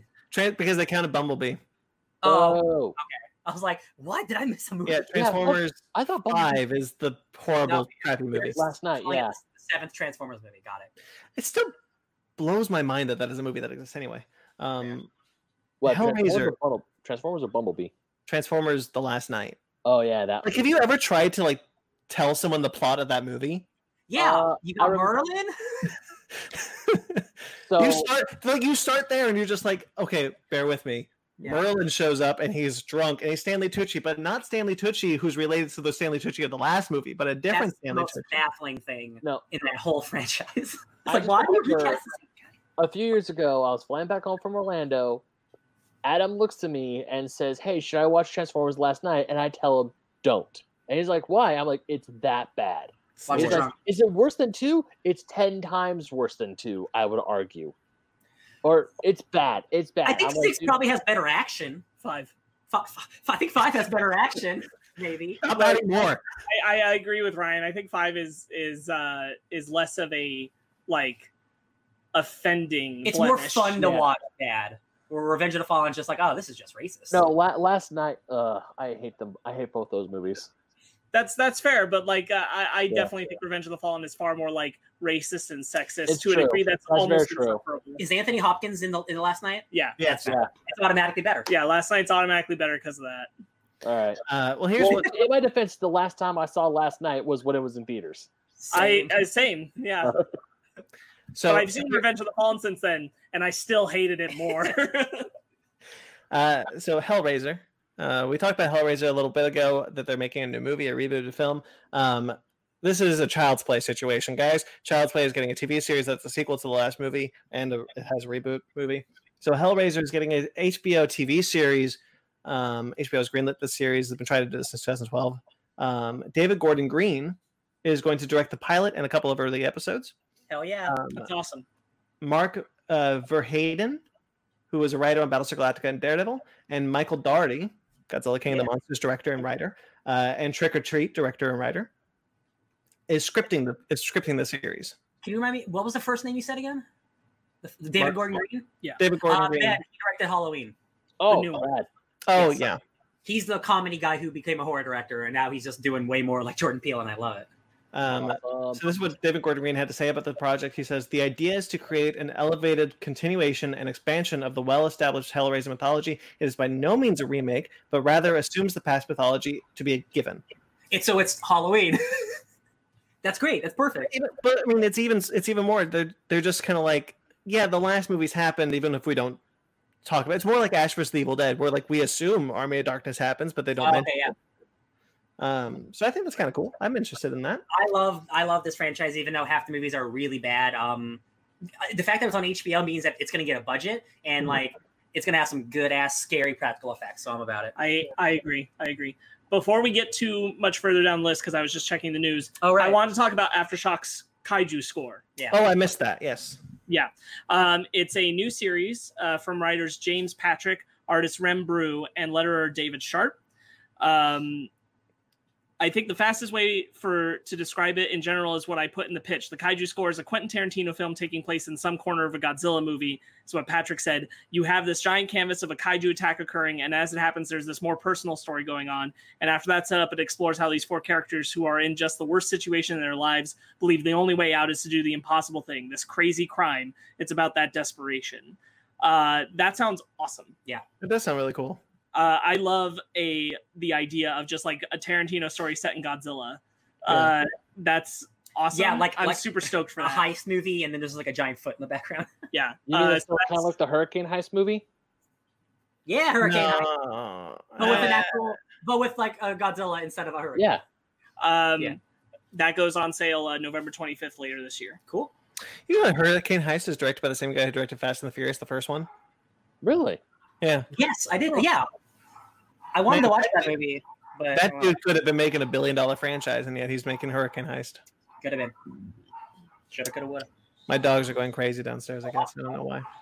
All right. Lego news. Normally we wouldn't really talk about this, but Lego has been with Warner Bros. For a long time since the first Lego movie, and now they have partnered with Universal. Universal has bought them out. This is weird. Universal Studios will now be the controlling interest in the Lego franchise. So any future Lego films will be Universal based. If you think about all the Lego stuff, it's a lot of Warner Brothers properties, right? Yeah. I mean, these heroes are super prominent. Like Lego Batman. Like all of the Lego games most of them are Warner Brothers properties. Fast and Furious Lego, here we go, baby. To be fair, the Lego games really cover a wide thing beyond just the Warner Brothers properties. There's Jurassic Park, Lego. But if you look at the Lego movie, all Warner Brothers stuff. Yeah. Well, I mean, that makes sense because it was, controlled by Warner Brothers at the time. No, that's what I mean. Like, if they make another Lego movie, it's none of those characters can be in it. True. No more Lego Batman. That's what I mean. I'd be into Dominic Toretto showing up in a Lego movie. I would too, but not as much as more of the Warner Brothers characters, more than Batman. True. So I guess Batman will no longer be in it. But I mean, unless they make a deal with Warner Brothers to do it. I question if they even will make another Lego movie after the second one. Yeah, even though at least another one that's like tied into that world that they had, especially considering this deal. I'm like, if there's another Lego movie, it's gonna have nothing to do with that stuff. Yeah. I think it's a shame because that first Lego movie proved that like they can do incredible stuff with Legos, and now this makes me feel like, oh, now we can. Now we have it. Let's just ruin it. Yeah. And then everybody loved Lego Batman. Yeah. And then the Lego Movie 2 just didn't make money. Yeah. That sucks. Even though it was good, but like it didn't make money.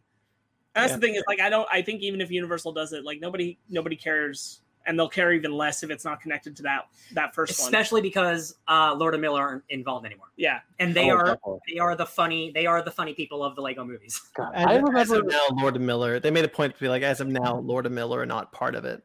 They're busy being with Spider-Man. Yeah. Okay. Moving on. Goosebumps. Ooh. Neil H. Moritz who has been a producer of the first two Goosebumps movies, is adapting the series of books into a TV series. Did I have a stroke? A TV series. That's how I watched them originally. So same here. Let's do it again. We don't know if it's an anthology like the original show or if it's a continuation of the movies, but I hope so.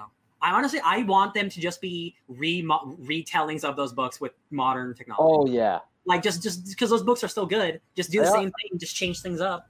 Yeah, I'd be a fan. I'm down because we got those movies already. Yeah, I like those movies. I like those movies a whole lot. And also those are some pretty good books too. Yeah. Just like obviously update the effects, but also maybe toss in a few things for the 24th century that kids today know, and just maybe twist the stories around that. That could work. Cell phone. Yeah. You guys hear the Elote Man? I hear the Elote Man. We have a drug dealer. Is he a drug dealer? So, well, I don't know. Right now, maybe not. But there's an ice cream truck that drives by the street every now and then, and it's an ice cream truck, and it's pitch black, and he plays like this radar noise, like boop, boop, boop, boop. And it just says ice cream on the side. It could be the FBI. It might not be a drug dealer. Really, really weird. Anyway, I saw the Men in Black ice cream truck. Yeah. Right. Okay. Doctor Who news. We haven't talked about Doctor Who in a long time, guys. We're all behind. We all like a version. Well, maybe not Ben. We all like a version of the Doctor. Ben, I watched Christopher Eccleston. You watched the season. Yeah, I did. I like 3 episodes of David Tennant. Anyway, we all like a specific era of Doctor Who. I would think. Well, anyway, BBC is going to launch a immersive multi-platform story called Doctor Who: Time Lord Victorious. Now, if that name sounds familiar, it is what David Tennant called himself at the end of his third to last special before the end of time. He called himself the Time Lord Victorious. And then he went to the end of time. This takes place after that and before the end of time 2-parter, which is awesome. The end of time 2-parter still holds up. That show rocks. Love David Tennant. Anyway. Yeah. I don't want to go. Set within the dark times at the start of the universe, when even the Eternals were young, it features the 8th, 9th, and 10th Doctors traveling across space and time as they defend the universe from a terrible race. Rose, the Daleks, and the Ood will be a part of it, as well as more creatures and characters to pop up. This is very interesting because Christopher Eccleston refuses to do anything with Doctor Who. I thought that too. Comic books. And then I found out something. What? Christopher Eccleston did an interview late last year where he talked about how he started going to Doctor Who fan conventions for the first time last year, and it healed something inside of him. And he is now looking back on his time on Doctor Who in a more positive light, because connecting with people who have not just adored his career as the Doctor, but his career on a whole, because he would have fans come up to him with memorabilia from across his entire career, has changed his perspective on his time as the Doctor, and he feels more proud about it. So there's a possibility that Christopher Eccleston will come back and be involved in some amount. And this isn't meaning like a new show, but there are common audio productions for Doctor Who. David Tennant and Paul McGann have both been part of them before. I highly suspect we know there will be an audio story attached to this. Well, that's what I was going to say, is that, Christopher Eccleston doesn't do this, but there are audio books being put out by Big Finish for this endeavor. And I can only imagine that if you have the Ninth Doctor, that we are going to get a Big Finish Ninth Doctor, and it will be Christopher Eccleston. You'd think I think so. I don't think they would go forward with didn't think so until I read that article, and I'm like, oh, no, we might actually get it. And now David Tennant used to do didn't used to do Big Finish until much more recently. He did a bunch of BBC audio before he did Big Finish. Big Finish is basically where all the past Doctors go to keep doing Doctor Who. Correct. And this is really exciting. The Eighth Doctor Big Finish stories is how I became a fan of the Eighth Doctor. He's my favorite Doctor. But we're going to get audio. We're going to get novels. We're going to get comics. We're going to get vinyl. That was a weird thing to mention, vinyl. Yes. We're going to get records. There's going to be digital. Right. There's going to be immersive theater and escape rooms and games. Yes. Very interesting multi-platform. Yeah, the way they're going about this rings very much of the way High Republic was talked about, but on a slightly larger scale for Doctor Who. I'm really optimistic about this. Me too. It's supposed to run for 12 weeks straight. Yes, so from September 2020 this year to January 2021, 12 weeks straight. Yeah. If you look up, anyone listening or Ben, if you look up the image attached for this, it's really cool because right center is David Tennant's Doctor, but he's wearing classic Time Lord garb. Yeah. It's very much in my mind, based on where it's taking place, it's very much hinting at a very dark version of David Tennant's Doctor. Yeah. I'm super into that. I'd love to see Paul McGann come back again, no matter what. So that's exciting for me. This feels like the people who are more connected to Doctor Who now post Moffat wanting to put a more clean stamp on those previous Doctors without the Moffat era stuff attached. To kind of like not necessarily change or fix continuity, but more smooth it over to feel a little more fleshed out in this time period of those Doctors. This feels like, to me, and to bounce off what you're saying, I was very disappointed in the Day of the Doctor. I wouldn't count it as one of my favorites. I wasn't crazy about Moffat's tenure as Doctor Who slightly before that, and it's a fine episode. He's what made you stop watching. Yeah, and to see this is that 50th anniversary that I thought we were going to get, because you have Paul McGann and you have Eccleston. Like, you throw in Matt Smith, I'm good with Matt Smith. Do it. I like Matt Billy Smith. Piper, the first time I watched Doctor Who, that with Eccleston, I had the biggest crush on Billy Piper, and I did for years. And then she was a show for you, buddy. What? Yeah. I got a show for you, buddy. Is it called Penny Dreadful? No, it's called Diary of the Call Girl. Oh man, because she's a call girl also in Penny Dreadful. So I got my Piper all piped up. But I like her a lot, and like the fact that this feels like an actual big reunion. I'm like, this is like the 50th anniversary that we should have got. Yeah. To me, this feels like that anniversary episode that I dreamt of, that I wanted, and especially where it's placed, which is those specials are incredible. So kind of bouncing off of that, like, I'm super stoked for this. I'm excited. Yeah, I'm really intrigued with what they're going to announce about what specifically is going to be there. I'm going to check out these books. I'm going to check out these comics. I'm going to check out these audio adventures. That sounds really, really cool. If Eccleston does come back, that will be huge for the fans. For the fans. Massive. Oh my God, Doctor Who will be #1 in the world. Oh, yeah. He wouldn't even come back for the 50th because Moffat screwed him over anyway. No, it's true. And so that's why I'm like, this that article about Eccleston talking more favorably about his time and like being excited about going to conventions and things, I'm like, oh, this might happen. This might be really, really cool. Yeah. This might be really great. Look who it is. Audio. I'd like to think that this is going to make me, especially with HBO Max now having Doctor Who. Oh yeah. That I'm going to want to catch up and see the stuff that's now post Moffat that's been really well received, because a lot of the people involved in Doctor Who now are the people who are attached to working on this. Didn't we watch some of it? No, we've only been in Capaldi. We have not watched the Lady Doctor. We haven't? No. Jeez. What? Crazy. But yeah, I'm hoping that this is kind of like my Dragon Ball Super Broly moment, like what Brandon talked about. Like, oh, I got to go back to Doctor Who. I want to watch the Lady Doctor stuff, because I really do. I want to be watching that right now. The 13th Doctor. Yeah.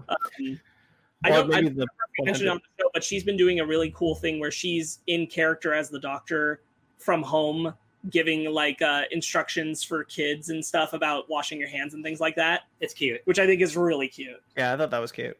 All right, we're finally 2 hours into the episode.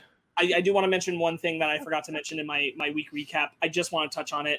A new chapter of Dragon Ball Super, the manga, came out while we were away, and I just want to touch on it because I kind of talked to Ryan about it. It's a very exciting moment in Dragon Ball Super because Goku is fighting Moro, the wizard magician dude, the Galactus, the guy who's very magic, and he's using his magic to fight Goku. And Goku has been able to not master Ultra Instinct, but master the form before Ultra Instinct, where he's still got the black hair and blue. He's gotten that a lot more under control, so he's using that. But what's really exciting is Vegeta is still not at the fight. Goku is the one who has shown up early, and Vegeta is late. And this is so exciting. I'm getting the vibes from when Goku fought the androids and succumbed to the virus, and then Vegeta showed up and went Super Saiyan for the first time. Yeah. I'm so pumped for Vegeta's arrival, guys. It's nuts. It's so good. Okay. We are now at trailers. It's been 2 hours. But now we're TT. So as our comment section has alluded to, we are going to talk about some of the things that you guys wanted to talk about. HBO Max last week posted all the trailers for their launch titles. They're going to launch May 27th. Two of them that I thought were really... Yeah. Two of them that I thought were interesting. Looney Tunes cartoons blew me by surprise. I didn't know they were doing this. I didn't know they were doing this. Yeah, I was aware. I remember months ago, I read a message talking about the leaks, about how there's a new Looney Tunes show. I'm like, oh, I guess we'll see when that happens. And then I saw a trailer today. The Looney Tunes one looks like classic Looney Tunes. I was very happy with it. It does. Yeah. That actually made me happy because I remember when they did a Looney Tunes show back, I want to say back when we were in college in the early 2010s. It wasn't that good. Like, Bugs and Daffy were roommates, and it just, for me, it was missing that classic Looney Tunes vibe. I remember that. I love classic Looney Tunes. I mean, yeah, this looks like an anthology of short film. And even Bugs has his classic yellow gloves, like in the very first few Bugs Bunny. I was going to say the same thing. Yeah, Bugs Bunny had yellow gloves, and then later on, they all look like they're in their classic, like early Looney Tunes designs. Oh yeah. Bugs's head is much more of like kind of an oval, than angular. Yeah. Yeah. But don't get me wrong. The Chuck Jones version of Looney Tunes, to me, those are timeless classics. No one can ever replace those. Those are. Thank you, Bob Clampett's art style. Yes, you're absolutely correct, Mac. Yeah, those are absolutely beautiful. But seeing this, it feels like a return to form for Looney Tunes, which is something I feel like Looney Tunes has been missing for, essentially for eons. Hey, just wait for Space Jam 2, baby. Oh, God. I do want to point out, because Ryan mentioned the same thing while we were watching Looney Tunes, that Boomerang had a show just a few years ago called Bugs, which went back to classic Looney Tunes style stuff. Okay. It wasn't as heavily the same as what we're looking at here. There definitely was still like it picked up some cues. It was kind of like a blend of the new Looney Tunes show that was out about a decade ago, mixed with classic Looney Tunes. It was a lot more blended into that kind of nature, but it was kind of the stepping stone to this. And I want to give credit to that team. Okay. That they were doing that. It's not like the Looney Tunes weren't putting out quality cartoons. It's just that was on Boomerang and not getting a lot of attention. Yeah, much like the old Scooby-Doo, they were kind of back to back at the same time, and nobody cared about either of them. Yeah. But yeah, I'm excited for this. Oh, yeah. I would like to, honestly, HBO Max sounds like a streaming service I could get. Yeah. Oh, they're also making it free if you have a Hulu add-on. If you have Hulu and you have the HBO add-on, which is already $14.99, I checked. It will upgrade you to HBO Max for free. So there's that. That's basically it's basically the same as having HBO Now, which we have. It will automatically become HBO Max when HBO Max releases. However, if you do not have HBO Now right now and you want to get HBO Max, you can get a year of it for $12 instead of $15 if you get it before May 27th right now. $12 a month, baby. It's a good deal. Yeah, not bad. The other show of note, there's a couple of other things that, whatevers. The other show of note that I thought was really cool was the Not Too Late show with Elmo. I think this is cute. I think this is freaking adorable. I'm so ready. Yeah, I thought this was really adorable, and Elmo is a fun character, and you got John Mulaney on the show. It looks like fun. It does. Cookie Monster as his secondary is so good. The sidekick, yeah. My spirit animal. I am a big fan. Like, I love talk shows. Like, I watch all. Like, I don't watch them live because one, I don't have TV, but I watch them all on YouTube. Like when they come out. But I will absolutely watch an Elmo talk show. That looks hella charming. I just love like the end line is like, hey, it's called the Not Too Late Show because Elmo's bedtime is 7:30. Yeah, it's like your favorite 3.5-year-old. They're like, wait, how old's Elmo? It's kind of for adults. Yeah. Okay. Or a late show for kids. Which I'm fine with. I'm totally cool with. Not too late though. Yeah, Agents of S.H.I.E.L.D. Agents of S.H.I.E.L.D. Season 7 released a new trailer. I was the last person defending the show. I don't really care anymore. Yes, I was going to say the same thing. It is like Muppets Tonight in the 90s. Disney released that show. Muppets Tonight. All right. The fact that Disney Plus doesn't have the entire Muppet show, all the Muppet shows, is ridiculous.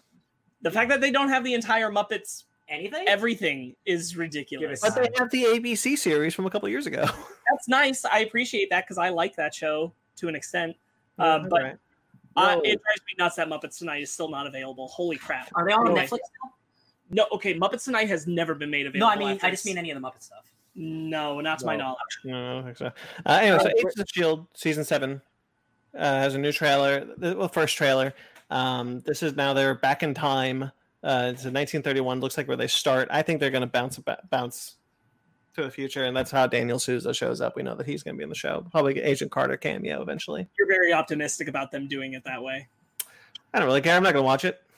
I'll tell you what. I'll watch it after I've caught up on Runaways, Cloak and Dagger, Jessica Jones, and The Punisher, and then maybe I'll watch Agents of S.H.I.E.L.D. Because as far as I care, it ended at season 5. Same. Yeah. So when Coulson died, and when he was that a life model decoy. It was a decoy. He right now this Coulson is a life model decoy. Oh. Okay. Who cares? Anyway. Because they couldn't just let it end poetically at season 5. No, and it was so good too. That was so good. All right, let's do this. Lovecraft Country. County. Oh. County. No, it's country. Oh, is country. It? I thought it was county. Nope, it's country. I thought it was country. I thought it was county as well, and to me it made more sense. But no, it's country. It's Lovecraft Country. Lovecraft Country looks pretty cool. Ooh. Yeah.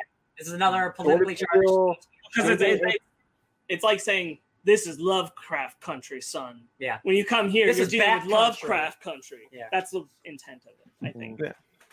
Yeah, man. I'm into this.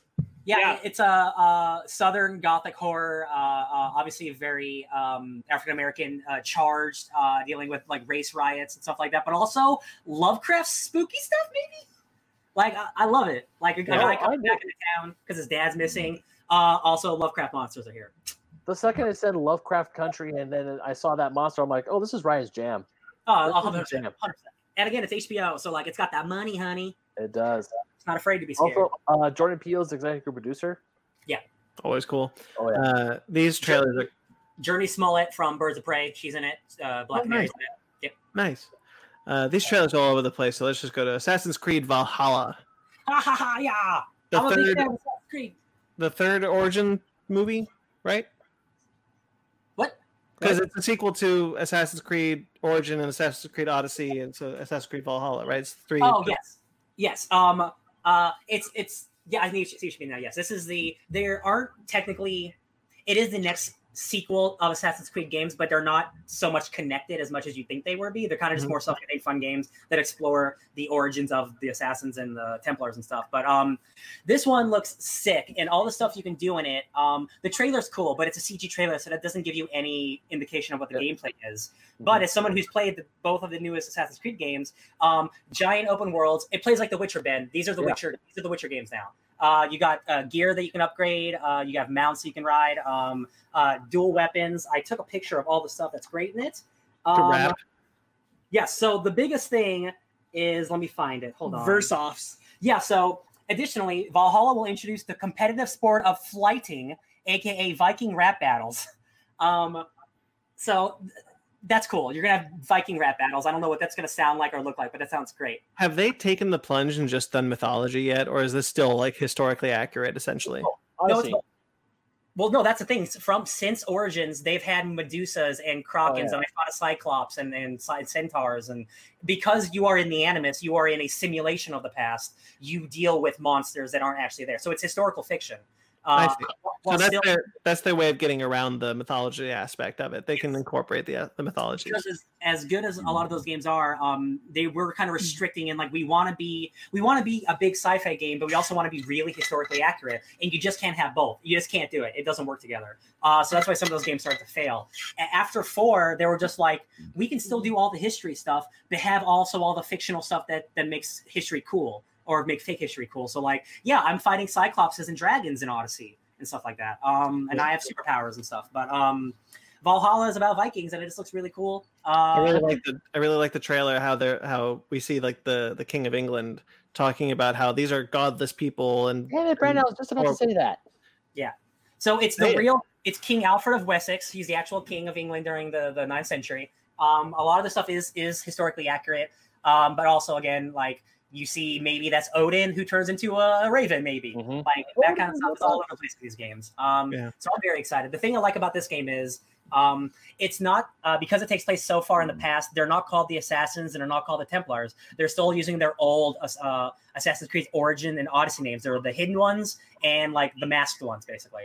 But this takes place like in the beginnings of the Assassin's Hood. So like your character Ivor, the king of these Vikings, he gets in the middle of the Assassins and Templars. Much like Assassin's Creed 4, you don't start as an assassin or start as a Templar. You are brought into their world. And that's a very interesting way of going about it. I'm very excited for this game. This one looks like, of the 3 games that have come out, this one looks to be like the winner, like the one that they've been building up to like the perfect Assassin's Creed game. So are these mostly standalone? Could you just pick up one and just play it? Of course. I've been interested in this, but I know like the original 3, they really led into each other. Yes. So yeah, the original games, they follow Desmond Miles, and then in each game you do different ancestors. But in the new games, you follow Layla Miller. I think her name's Layla Miller. That's an X-Men character, never mind. But her name's Layla, and you are basically, there's very little modern stuff. It's basically, hey, I'm trying to learn about the past, play this game for 100 hours. So the modern stuff's honestly not even very important. Okay. From what I gathered from Ryan, like if you, much like Brandon, want to get into the mythology pieces, you can just go to Assassin's Creed Origins, Assassin's Creed Odyssey, and Valhalla. Yeah. And you don't have to touch any of the other Assassin's Creed games. Much like comic books, like if you know the other games, it helps. But like they've very clearly taken a path of like, we know our history is stupid and it's convoluted, and there's 7 games that don't make sense. So just don't worry about it. Have fun as a Viking. Okay, I'm into that. I like that. Speaking of having fun as a Viking, no, that doesn't work. I'm sorry. The Great has the first trailer. This is from the director of The Favorite. This is the writer of The Favorite. This is the new Hulu series starring Nicholas Hoult and Elle Fanning. Yeah, this looks really good. It does. It's Russia The Favorite. I'm excited, and I'll watch Elle Fanning in anything. Yeah. When he throws the dog off the balcony, he's like, "For science!" and it's just the parachute. Oh, thank God. It's like very dark comedy. Like it's. Like what century is it? It's like the 17th century or something. I don't know, but it's like it's olden times, so like women can't talk or vote. So it's like, oh honey, you don't talk right now. She's like, oh okay, and you slowly see how she's gaining power, and maybe she's gonna kill him and become the Empress of Russia. I don't know my Russian history. I'm gonna look it up and maybe spoil myself. Catherine the Great, she was one of Russia's great leaders. It was her, and obviously the Tsars that followed, and then of course then you have Lenin and the Communist Party and all that. But Catherine the Great is seen as one of the great Russian leaders, from what I can remember from world history in sophomore year of high school. That's like 13 years ago. But we did talk about Catherine. We did learn about Catherine the Great, how she did like essentially bring Russia up. So I'm actually looking forward to this being kind of like it's a historical comedy with some fun things thrown in there. I played the Civilization games, and whenever you play Russia, you play as Catherine. So I guess she's very important. Oh yeah, yeah. Catherine the Great. She's seen essentially Catherine the Great is kind of like the Queen Elizabeth, or Queen Victoria. Queen Victoria. That's a better one. All right. Speaking of, that was a bad one. I'm not even going to say it. Yeah, jeez. Love Victor also had a trailer. Speaking of Hulu, Love Victor had a trailer. More like just a scene from a movie. Yeah. Love Victor. It was a spin-off of Love, Simon. Yeah, it's a charming scene, but I'm like, it's interesting when they just release clips instead of just trailers, because this is just a clip from the show. I'm like, well, I know the tone of the show now. That's good. Just like that movie, it's very similar stylistically. But the big deal was that they released the release date. Also, my cat's here again. June 19th is the release date for this one. Cool. Oh, okay. I'd watch it. I like Love, Simon a lot. Yeah. All right. Disney Gallery. This is, oh my God, my cat. Nope. he did that.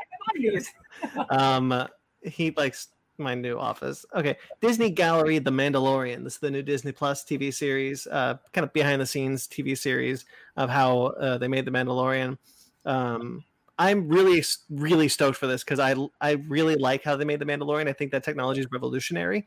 So in order to kind of go back and actually get some answers for how they did it rather than just speculating, I'm so excited. Oh, me too.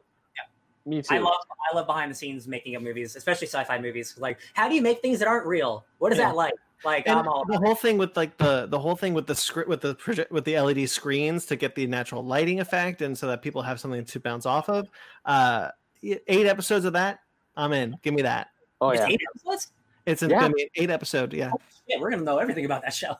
Yeah, and I'm stoked. Like I said, the technology is revolutionary, and I think it can change the film industry for the better. Yeah. I'm so stoked.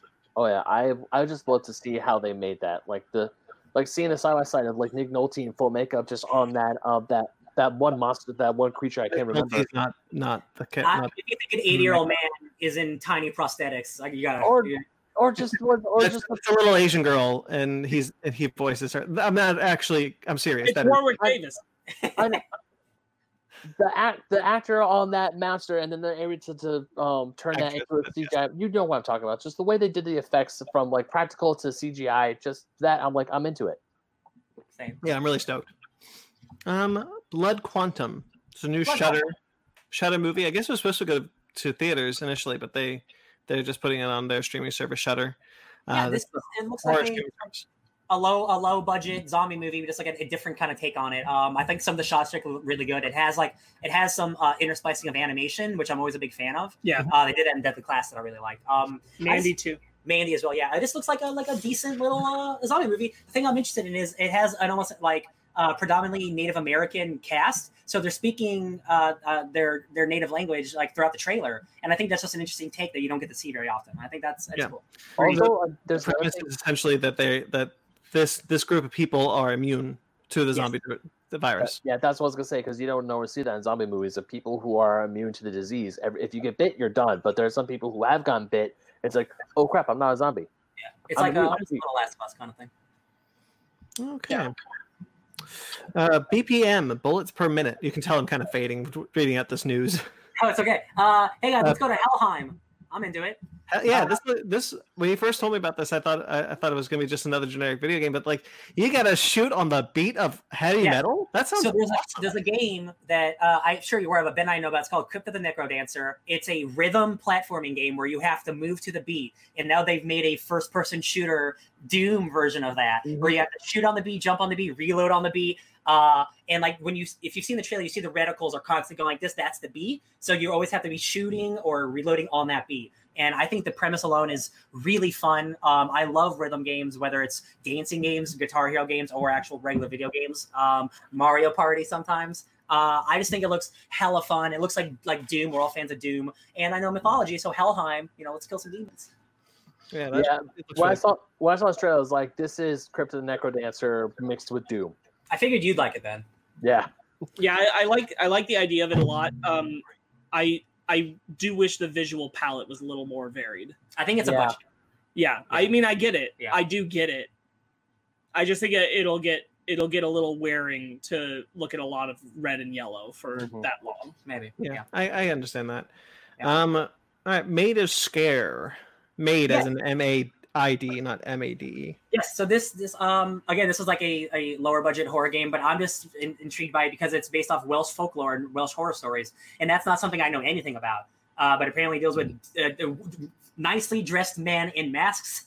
It's like blind. Could they be blind? Oh. Because you see a lot of like shots of them like holding their. Yes. So like movement and stuff. Yeah, that could be it. It looks just like one of those atmospheric like first person horror games like we played Resident Evil Ben, something like that. I was gonna say it looks very, very atmospheric. Yeah. And I'm interested in it, and it's coming out later this year, so it looks cool. And then the last trailer we have, Destroy All Humans, had a new trailer and a release date of July 28th. This is the remake of the new series of the old PlayStation 2 video game. Yeah. I'm a big fan of that original game. I think we all are. Me too. I like the game a whole lot.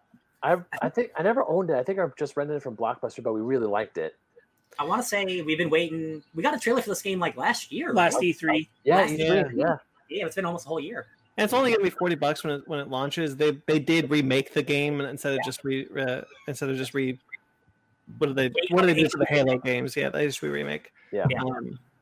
And it's out in December, and they're really excited. Yeah. The good thing is a lot of games like this, like Destroy All Humans, even Trials of Mana, a lot of them when they do get this HD remake or re-release, they are always below the full $60 price tag. Since most of the or Final Fantasy for that matter, but because Resident Evil 2 and 3 are like different. Yeah. Resident Evil 3 is a 6-hour game. Yeah. So that is that is a $60 6-hour game. That game has no excuse.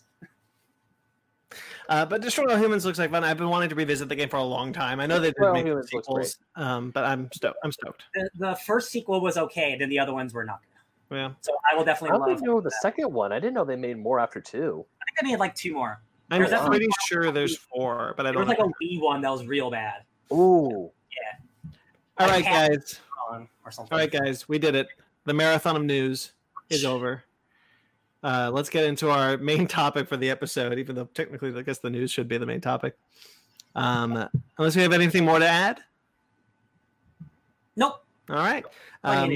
Mortal Kombat Legends Scorpion's Revenge. This is the new Mortal Kombat animated movie. Full spoilers from here on out. You have been warned.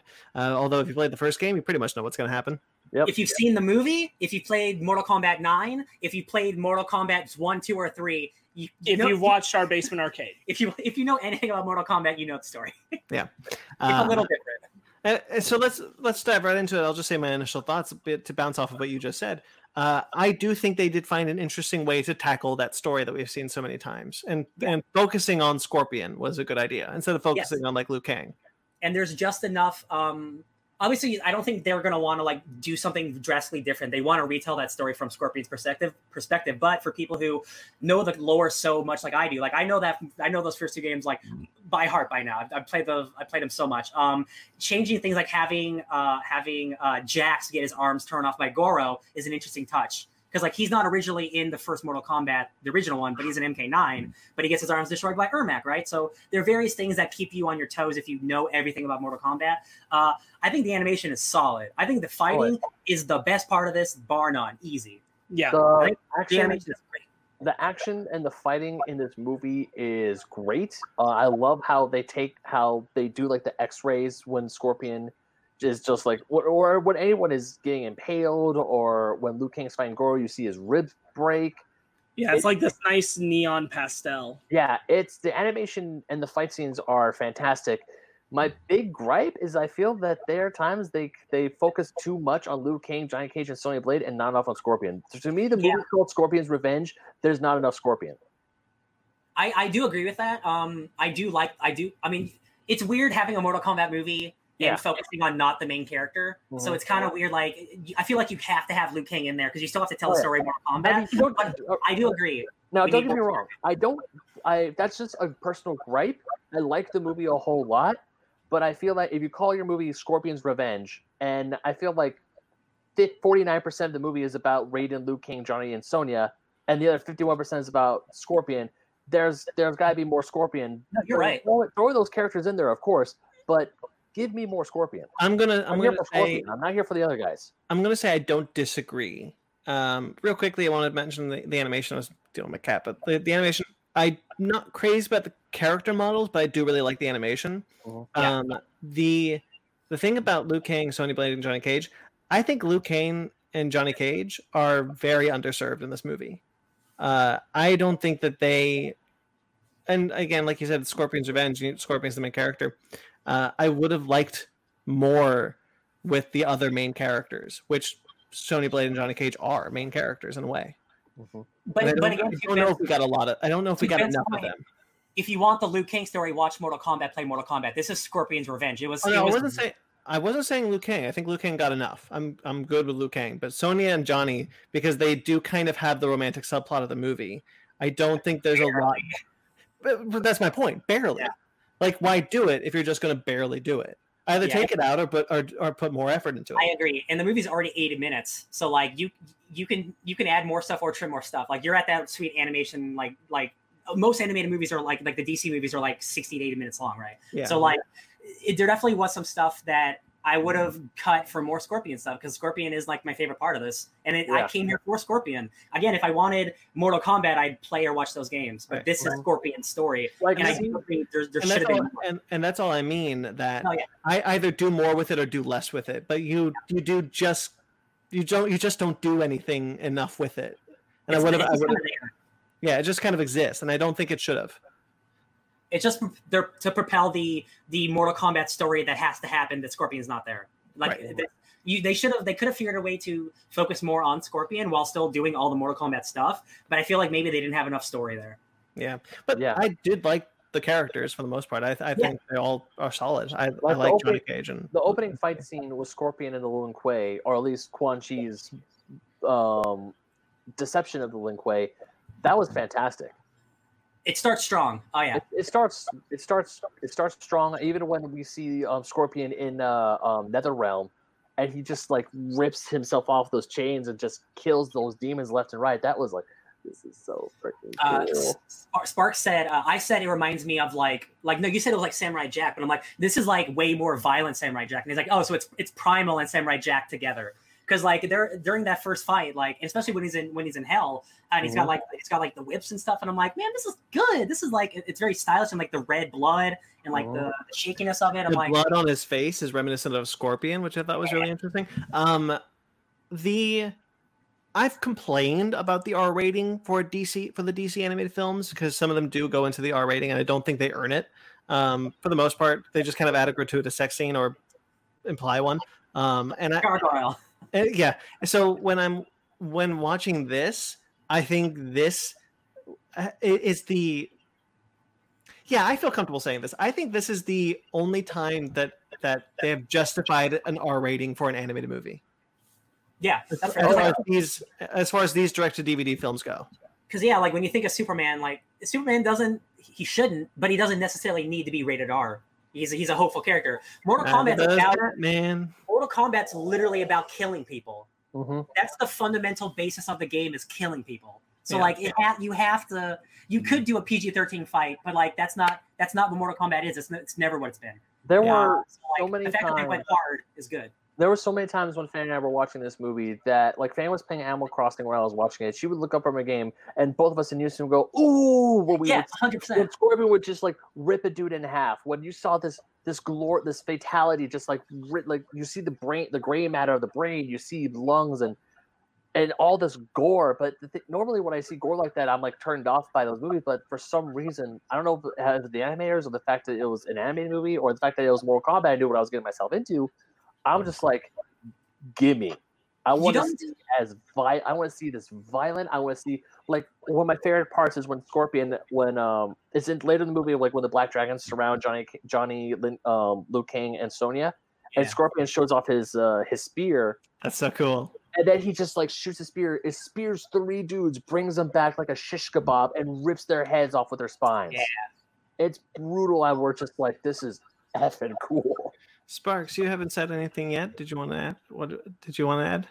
Yeah, I don't really agree with anyone about the balance of the main characters and Scorpion. I thought it was totally fine. I just wanted more Scorpion. I understand that. I just think that telling the story of Mortal Kombat 1, I don't know how you can do that in a way without, I think, incorporating Scorpion into scenes where it almost doesn't make sense for him to be. I thought they already pushed... But I mean, it still gave plenty of Scorpion's perspective on things. It still opens with him. It's still telling a story that ultimately ends in him being the person who decides how the Mortal Kombat tournament ends. Yeah. He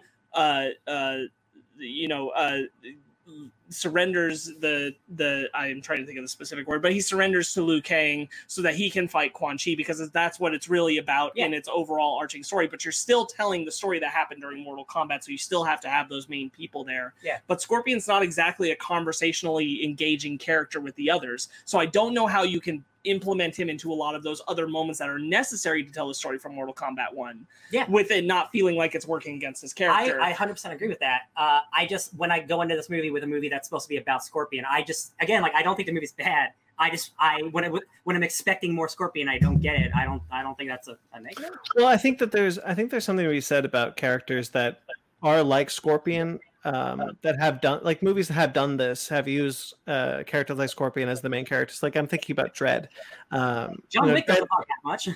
Well, John Wick, sure, but like, I'm supposed to be speaking about Dredd because unlike John Wick, Dredd has a sidekick character that does basically the talking for us.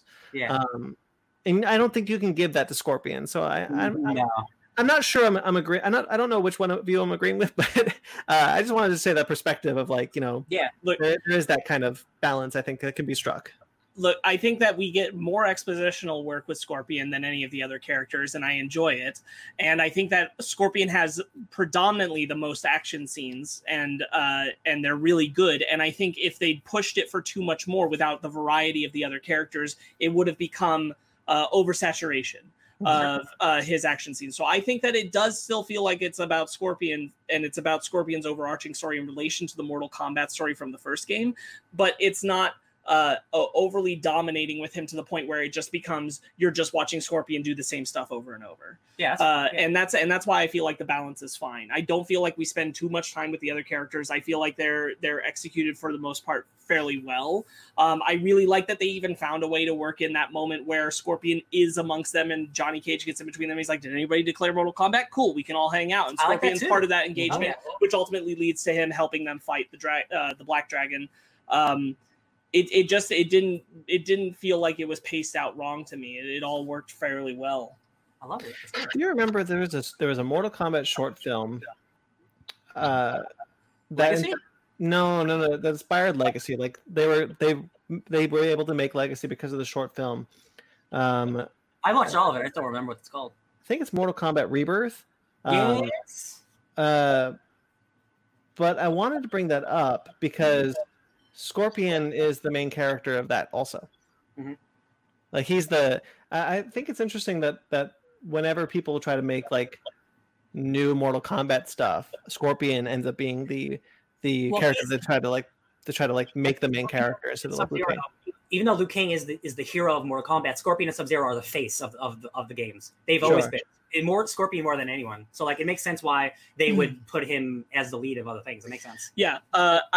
I was just going to say that what I do think I could have done with more of is just the sense, even if we're not necessarily seeing a lot of it, the sense of Scorpion searching for Sub-Zero on the island. Yeah, I feel like... Because Sub-Zero kind of shows up as an afterthought, which obviously he isn't for Scorpion. So I wish that had been more prevalent. Yeah. That's really the only major sticking point I have to that. Hold up, Brett, if I might. I would feel like my second biggest gripe is the fight between Scorpion and Sub-Zero was either way too quick and there wasn't enough meat on those bones.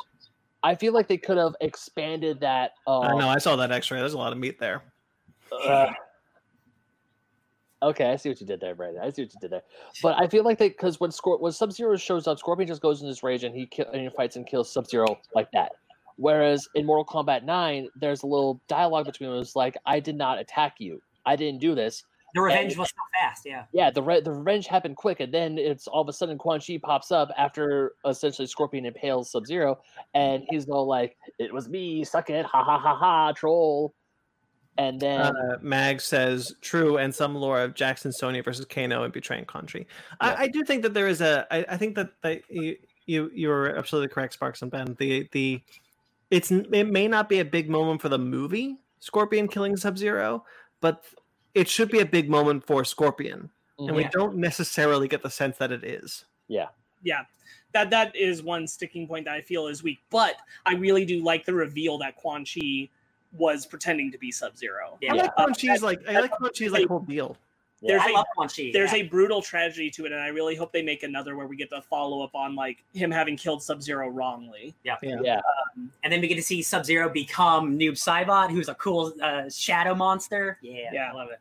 I will say, I thought for sure we were gonna get like Scorpion's like origin of how he became Spear Scorpion Man, and when he was strung up, I was like, this is how we learn how he gets spears inside of him and stuff.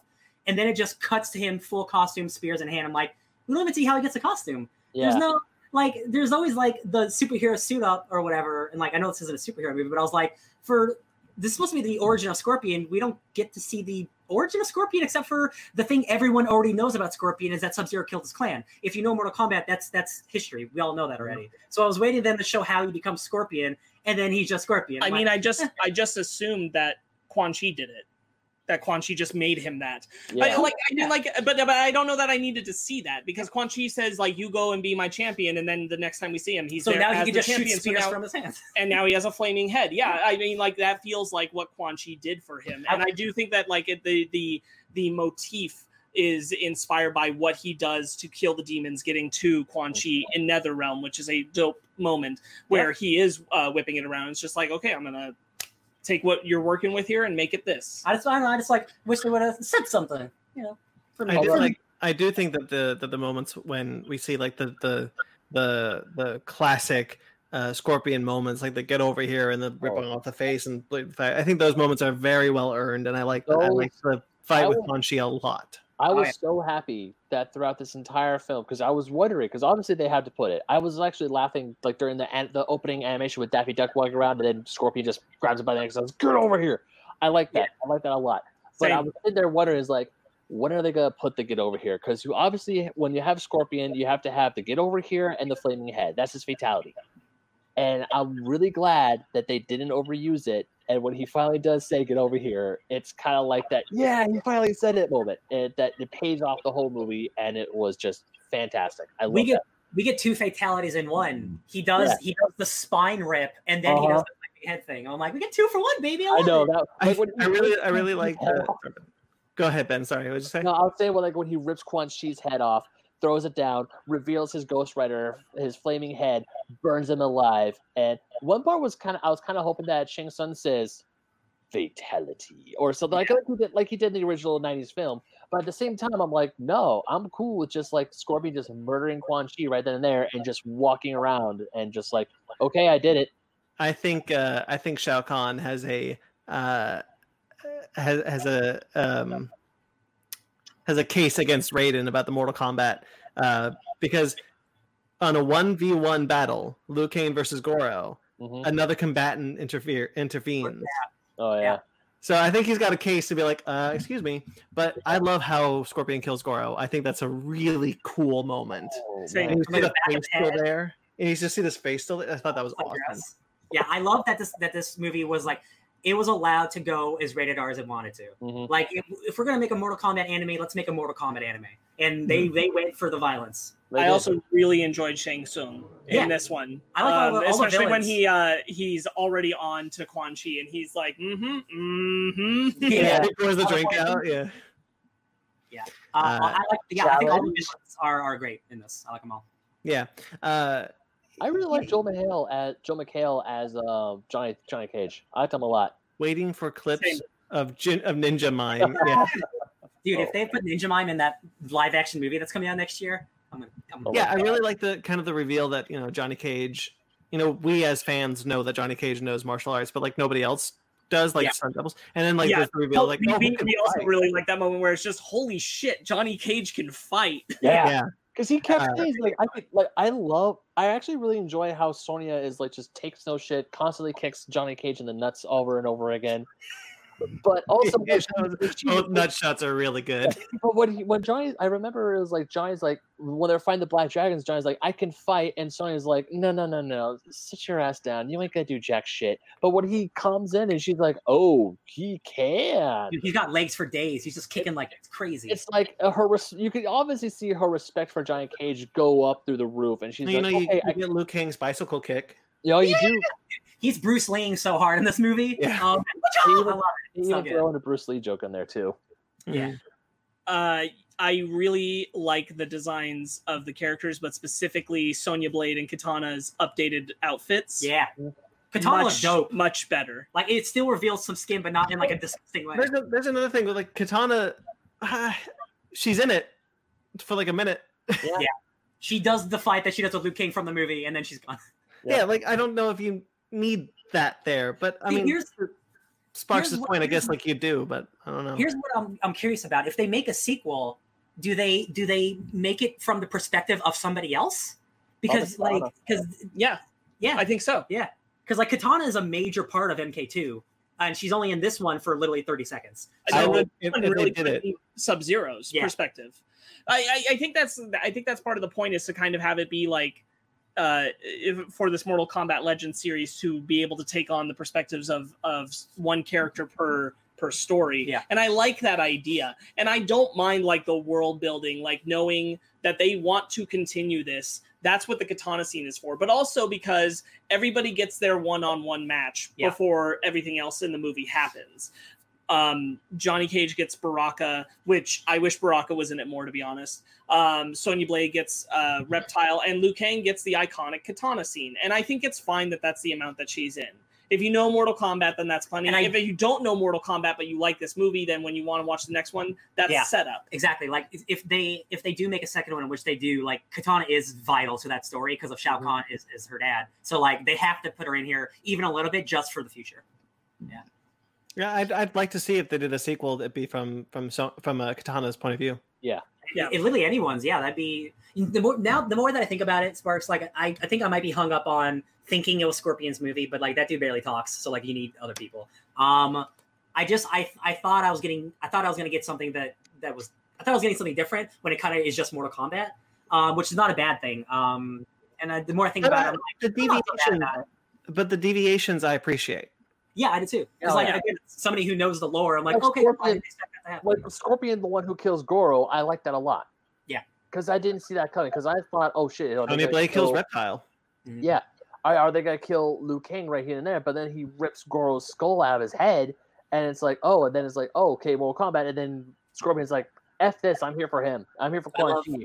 I love the Raiden ominous line where he says Liu Kang, like, Luke, I thought I was supposed to win the tournament. He's like, Liu Kang, you weren't supposed to win a tournament. You're supposed to win the war.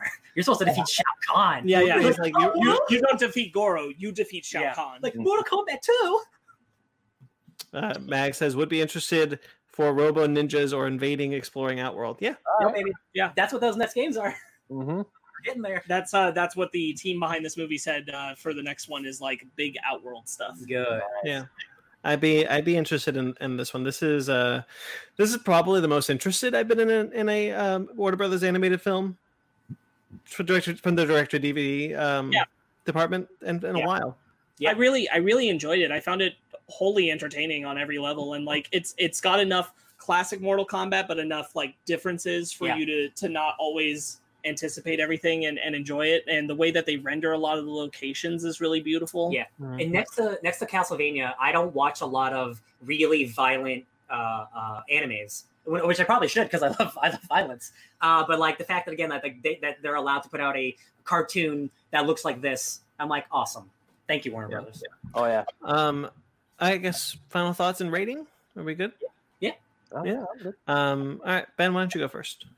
I still enjoy this movie. I mean, my gripes aside, The fighting is great. The action is amazing. We get the things as a Mortal Kombat fan, and as I said before, Scorpion's my favorite Mortal Kombat character. He's my main. I absolutely love Scorpion, and just to see this movie, just him kicking ass and taking names, it's like, oh, this is rad. I have a few gripes, but other than that, it's a solid 8.5 out of 10. I really enjoy this movie, and I think that if you want to get into Mortal Kombat and you only know the movie and maybe a little bit of the games, you're good. Ryan? Wait, can we touch tips? Cool. For our audio listeners, let's touch Brandon's tip. I would give this movie, I would give it an 8. I'm very glad to have more Mortal Kombat in my life. I feel like I'm just waiting for January 2021 for that movie to come out. I just want it to come out so bad. I'm so hyped for it. I love the whole cast. And like, again, like Mortal Kombat's always on my mind because we got Basement Arcade happening. I'm glad this was great. I'd give it an 8. Scorpion rules. Sparks? Yeah, I'd solidly give it an 8.5. There's very little that I would change about it. I thought, I just don't think I had the preemption of believing this was entirely just about Scorpion. I knew this would be more of, Mortal Kombat 1 retold, but with Scorpion as like central character. And I feel like for the most part it achieves that. And I'm not bored at any point, even close. I find all the action really good. The animation is for the most part very fluid and stellar. There are some sequences that are absolutely gorgeous. Mm-hmm. So I'm overall very pleased. And I hope they make more. Did you rate it already? Did I miss that? I said 8.5. 8.5. Yeah, I agree with you. I think I agree with most of it. I think you guys have said. I'm not crazy about the character designs, but I do really like the fluid animation.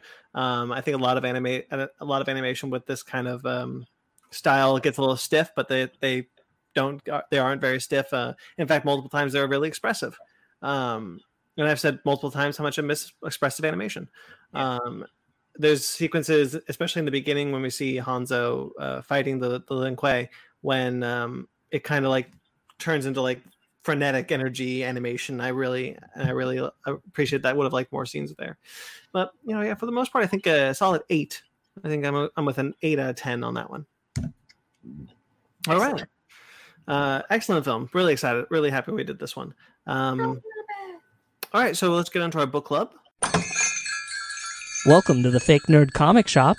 Yeah, hi. Do you have any books? Can you be more specific? Anything readable? We still got more show. Strap in, Mag. I know you're the only one listening now. Strap in. This is Sparks' book club. So Sparks, take it away. Hey, we're discussing Amazing Spider-Man Volume 1 Back to Basics, written by Nick Spencer with art by Ryan Ottley and Humberto Rambos. And I was not a huge fan of Dan Slott writing Spider-Man, so when Nick Spencer was finally able to come on and take over the Amazing Spider-Man title, I was just super stoked to have somebody else doing it. To have Nick Spencer doing it and doing this good of a job is awesome. I have all the issues of the run, but I'm way behind and I needed to get back to it and I needed to catch up. And I forgot how awesome the kickoff of this all was. And I cannot express how truly happy I am that the first issue is all about Peter coming to recognize that he needs to be with Mary Jane. That was so important to me and such a sticking point of like, just the title of this is such a back to basics. Let's get back to what Spider-Man is supposed to be about. Is such a like, yeah, this is where I want the story to be. This is the stories of Spider-Man I want. And man, is it good. So, did you read any of Nick Spencer's Superior stuff? Superior Foes? The Spider-Man book he did before this? Yes. Because that book's sensational. Yes. If you guys would like this book, like this dude Spider-Man's his favorite character, and he's been trying to write it since before he could. And he was writing Superior Foes, which is a villain team-up comedy book that's exceptional. And then he did Captain America, and people hate that Captain America stuff except for us. And then he got Spider-Man, and now he's in heaven. I think it's very impressive how Nick Spencer is able to, in just one issue, and off of Dan Slott's run. Oh yeah, without like completely like discrediting anything, but be like, hey, he didn't guys who love any of it. No, he didn't. But he did go like, we're going back towards what Spider-Man was before all that happened. And I love and the way he does it is really so good. I was worried because Dan Slott wrote Spider-Man for 10 years. I will not say I don't think all of it is bad. Kind of like you. I don't think all of it is bad. Okay. Yeah. After Spider-Verse is when it got bad. So half of his run is bad. But after Spider-Verse, he should have left. But anyway, the stuff that he did with Peter, I actually thought was really interesting. It's not what everyone wanted, but I don't want my Spider-Man to be broke his entire life. I think character evolution is smart and good sometimes. So the parts when he was a genius scientist in early years run, not at the very end. Yeah. But the stuff with Horizon Labs, I really liked. The stuff with Otto Octavius is really good. So the fact that all of that still comes around full circle, that all the stuff that Otto did as Peter is still real, it's still canon, and it actually is ruining Peter's life because now he's Peter Parker again and not Dr. Octopus. I love that. I love it. That was one of the things. Still sticking it to him even after all this happened to him. That's what I really liked about this run. And it's immediately when they're just like, oh yeah, I did go back to college, I got my whatever. But then it was just like, no, this is a paper I wrote, but Otto Octavius was in my head when he did it. Yes. So it's like he doesn't have the graduate degree anymore. So it's like, oh, that's a really cool idea. Because he's a liar. Yeah. Go ahead, Ben. The fact that because when I started reading this and it was like Peter's like he's the science editor of the Bugle, things are actually looking up for him, and I'm like, okay, cool.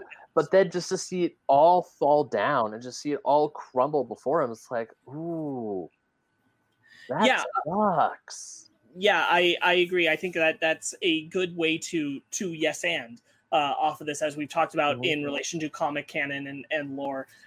Yes, but something else that really works for me is just this Peter Parker sounds like hey Luna, sorry.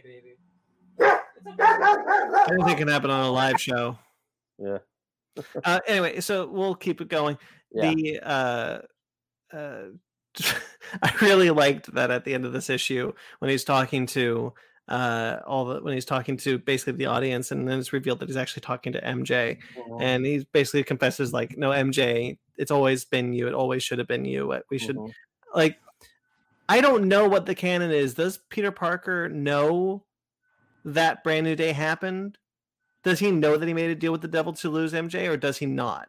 No, yeah, he's like he's the only one who knows. Okay, so he does know. So because there's a shot when he says it feels like there's something missing, and there's a shot of her hand, getting the impression that the wedding ring is missing. And I really like that shot. And I've not read Brand New Day. I don't know what the canon has been since then. If he like conveniently just thinks that something weird happened and we all broke up. I don't know. I didn't know if he remembered that he was one time married to her. If it does that, it's a whole nother layers of that I really like. Yeah. What I was going to say before my dog barked is I think that it just so very clearly off the bat sounds like Peter Parker talking to me. Yeah. Slott never really got there for me. When Peter Parker would do the narrations and things, that never really truly felt synonymous with the Spider-Man I've come to know in comics, or the Spider-Man I've come to like. This isn't me entirely shitting on his run. I'm sure there are exceptions. I did not read all of it, obviously. But there's something where much as others would say the same thing about the New 52 Superman and how that didn't really speak to Superman for them, that didn't feel like Superman, didn't sound like Superman, that was Slott Spider-Man for me. And this doesn't feel that way. This feels very much in the opposite direction. This is like, oh man, this is so true to the character, and not just Spider-Man, it's true to Aunt May, it's true to MJ. These feel like the characters I know.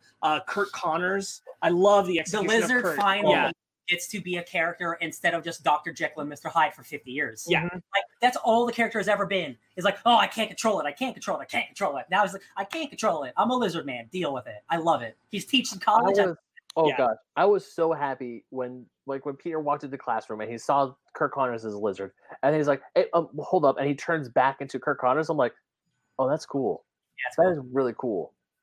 Yeah, I like all the villain work, but the stuff that I think is really interesting is the split. When he's split down the middle, essentially, between Spider-Man and Peter Parker. One gets the science know-how, and Spider-Man's got all the powers of Spider-Man without the responsibility, and then Peter Parker. Spider-Man, none of the responsibility. Yeah. He's wearing the Tri-Sentinel. He's like, yeah, like a the Tri-Sentinel thing was really cool, though. Hell yeah, baby. But I like that it's also not a demonized message about it, of like, like Spider-Man with the powers and without the responsibility is all bad. And then like when he's re-merging with Peter, he's like, hey man, like I understand we're carrying weight about some shit, and that's why we feel responsible for things. You can have fun too. Yeah. You can enjoy being a superhero too. It's a learning experience for both sides of Peter. Yeah, which is cool. Yeah, I really like that. I think Nick Spencer gets the comedy. Like, he's a great comedy writer, but like his Peter Parker is so funny. Yes, and like is Robbie Robinson? Is that his son? Randy Robinson. Randy Robinson. He's like, Peter, it's Tuesday. Don't you have class? And he's like, no. He's like, you have class on Tuesday. You know what day it is? And he's like, other Tuesday. Like that. There's some really good. He has a press conference that he's got to go to, and that's where he loses all the respect from his peers. That was such a tragic moment, and it sucks because it's classic Peter. It's like I can't tell people why this is the way it is. It feels right. Yeah, Mm-hmm. There's a great line. Go ahead. I was gonna say, like, the second that what's her name calls Peter to the stage, I'm like, because like, hey, here's the thing about plagiarism, and also I want to call Peter Parker to the stage. And like, oh, this is just. I really like how they're just like, people can plagiarize in so many different ways now. You can go to a different parallel universe. You can like this find a genius version of you. Yeah. There's a kid who sold his soul to Mephisto to get a higher. Kid who sold his soul to Mephisto. I have so many lines that I took pictures of. There's a line when Peter got fired from the Daily Bugle, and Robbie's like, "We're gonna need you to clear out your office," and somebody's taking away his chair, and Peter's like, "Not my sexy chair." He's like, "It's the Bugle's sexy chair now, son." And a couple pages later, it's just he's on the chair. It's like, I heard everyone. Well, maybe not everyone. This chair is good. He's on the chair. There's a minor Mysterio fight where like Mysterio tries something new. I love Mysterio being the bad guy. That's the best part of this whole first issue. When he's just like, I'm gonna probably kill the Tunk. Tunk. There's a great "Bye Felicia" line to Black Cat. He's like, I hope that's not my final joke. Oh, I love that. The second he goes, he's like, I'm either gonna save the day or I'm gonna die a horrible death. Either way, bye, Felicia. And he's like, oh god, please don't let that be my last joke. When just him slamming onto Mysterio's ship and just like tunk tunk tunk, and just Mysterio turning around just. And Mysterio's whole bit after that of just being like, I figured just go for it. Yeah. Just get them all in one go. And this is so good because Spider-Man is dealing with this like personal trauma, and then Mysterio's like, I just want to try something different. I feel like I was in a rut. And then like Spider-Man's like, that's me. I'm in a rut. Like, so good. And then when Spider-Man swings away, Mysterio's like, hey, put a good word in for my hearing. Yeah. Can we please talk about the standout characters? It's Black Ant and Taskmaster. Oh, God. Taskmaster, anytime Nick Spencer writes Taskmaster, it's a win. It's a win in my book. That dude is too funny. I can't handle it. Yo, so is that your face or is that a mask? Because I heard that like something bad happened to your face. What'd you just say to me? And he's like, nah, cool. Don't say that. He's sensitive. Even the interrogation scene where that one is like, hey, where's S.H.I.E.L.D.? S.H.I.E.L.D. doesn't exist anymore. Oh, we're going to have fun. On a side note, can we talk about the Ringer and the other guy who are invading the like garage sale bookstore? Oh yeah. Spider-Man catches them and then he gives them books and they're like, for us, and it's like, man, that guy seems like he's in a really positive place right now. Oh my goodness. Oh yeah. Wow, he seems like in a really positive place. Yeah, good for him. Yeah, so good. This book is I'm definitely, it's all on Marvel Unlimited, even though I have like the first 3 volumes that I bought because I was buying them when they're coming out. Right. I'm definitely continuous because once issue 30 pops around, that's when Patrick Gleason is on board for art. Yeah, and that's on Marvel Unlimited now. I this just moved right up to my list of like catch up now, right next to the X-Men books, because I'm like, yes, I need to be caught up. I forgot it's so good. And at first, because every issue starts with 2 pages of Kraven stuff. In the first couple issues, I was like, this is kind of, it's just setting up whatever. But then you realize that the stuff with Taskmaster is involved with Kraven. Yeah. And you realize all these slowly comes around at the end of the arc. It's like, now it's setting up for Kraven. I'm like, this is good. I had a feeling we were going to see Kraven because every time we got to those 2 pages of that guy hunting that elephant in Africa, I was like, Kraven's got to show up. And then it would just cut away to the rest. A big deal very soon. Yeah. I love that stuff. I want to touch on Mysterio's whole courtroom bit. Oh God, which is awesome. That the whole him defending himself and then falling apart into that hellscape of bugs with the guy who is clearly like being built up as a big prominent threat. I believe it's the Kindred. The Kindred, okay. Yeah. He's a great design. Yeah. Oh man. Yeah, that was terrifying. How just like she just starts vomiting bugs. I'm so pumped about that. I also really love the tidbit about Mayor Fisk, who's just trying to praise and accolade Spider-Man while condemning every other mass hero to make Spider-Man be hated by the other heroes. And so when the Defenders are there and they see him, they're like, "Oh no, not this guy." And that was really cool for me because I really like that Daredevil run. I think the Daredevil run is really great when he becomes mayor. So like having that kind of flashback, I was like, "Oh yeah, he's the mayor." Just the fact that I was wondering what was wrong with Spider-Man, how everyone was like just looking at like when the Defenders when Spider-Man swings in and they're like, "Ugh, you." I'm like, "What did he do? He's your friend." Like when Johnny's like, "He doesn't like you." I know, I don't like it either. I was like, "Okay, is he referencing Star Wars or does he actually not like it?" Because I thought Johnny Storm, he's doing both. Because I'm like, I thought Johnny Storm and Spider-Man were like bros. You gotta remember, there was a whole like period where Dr. Octopus was Spider-Man, and like I mean, they bring that up, but I never read that run, so I didn't know exactly what happened. Yeah. So there's one line that I really like when the Peters are split, and Peter's like, "You're causing thousands of dollars of damage around the city," and he's like, "Who cares? That's what damage control is for. Is that what you want, Peter? For other people to lose their jobs because I'm not doing my job?" And I'm like, "Damn, Peter, you're right." The Tri-Sentinel that he reprograms and spray paints a Spider-Man face on. He has a spider. So sentinel. Dope, yeah, the Spider Bot. My Spider Bot. And then just Mendel Strom pulled out of the woodwork to be the guy behind the Tri-Sentinels.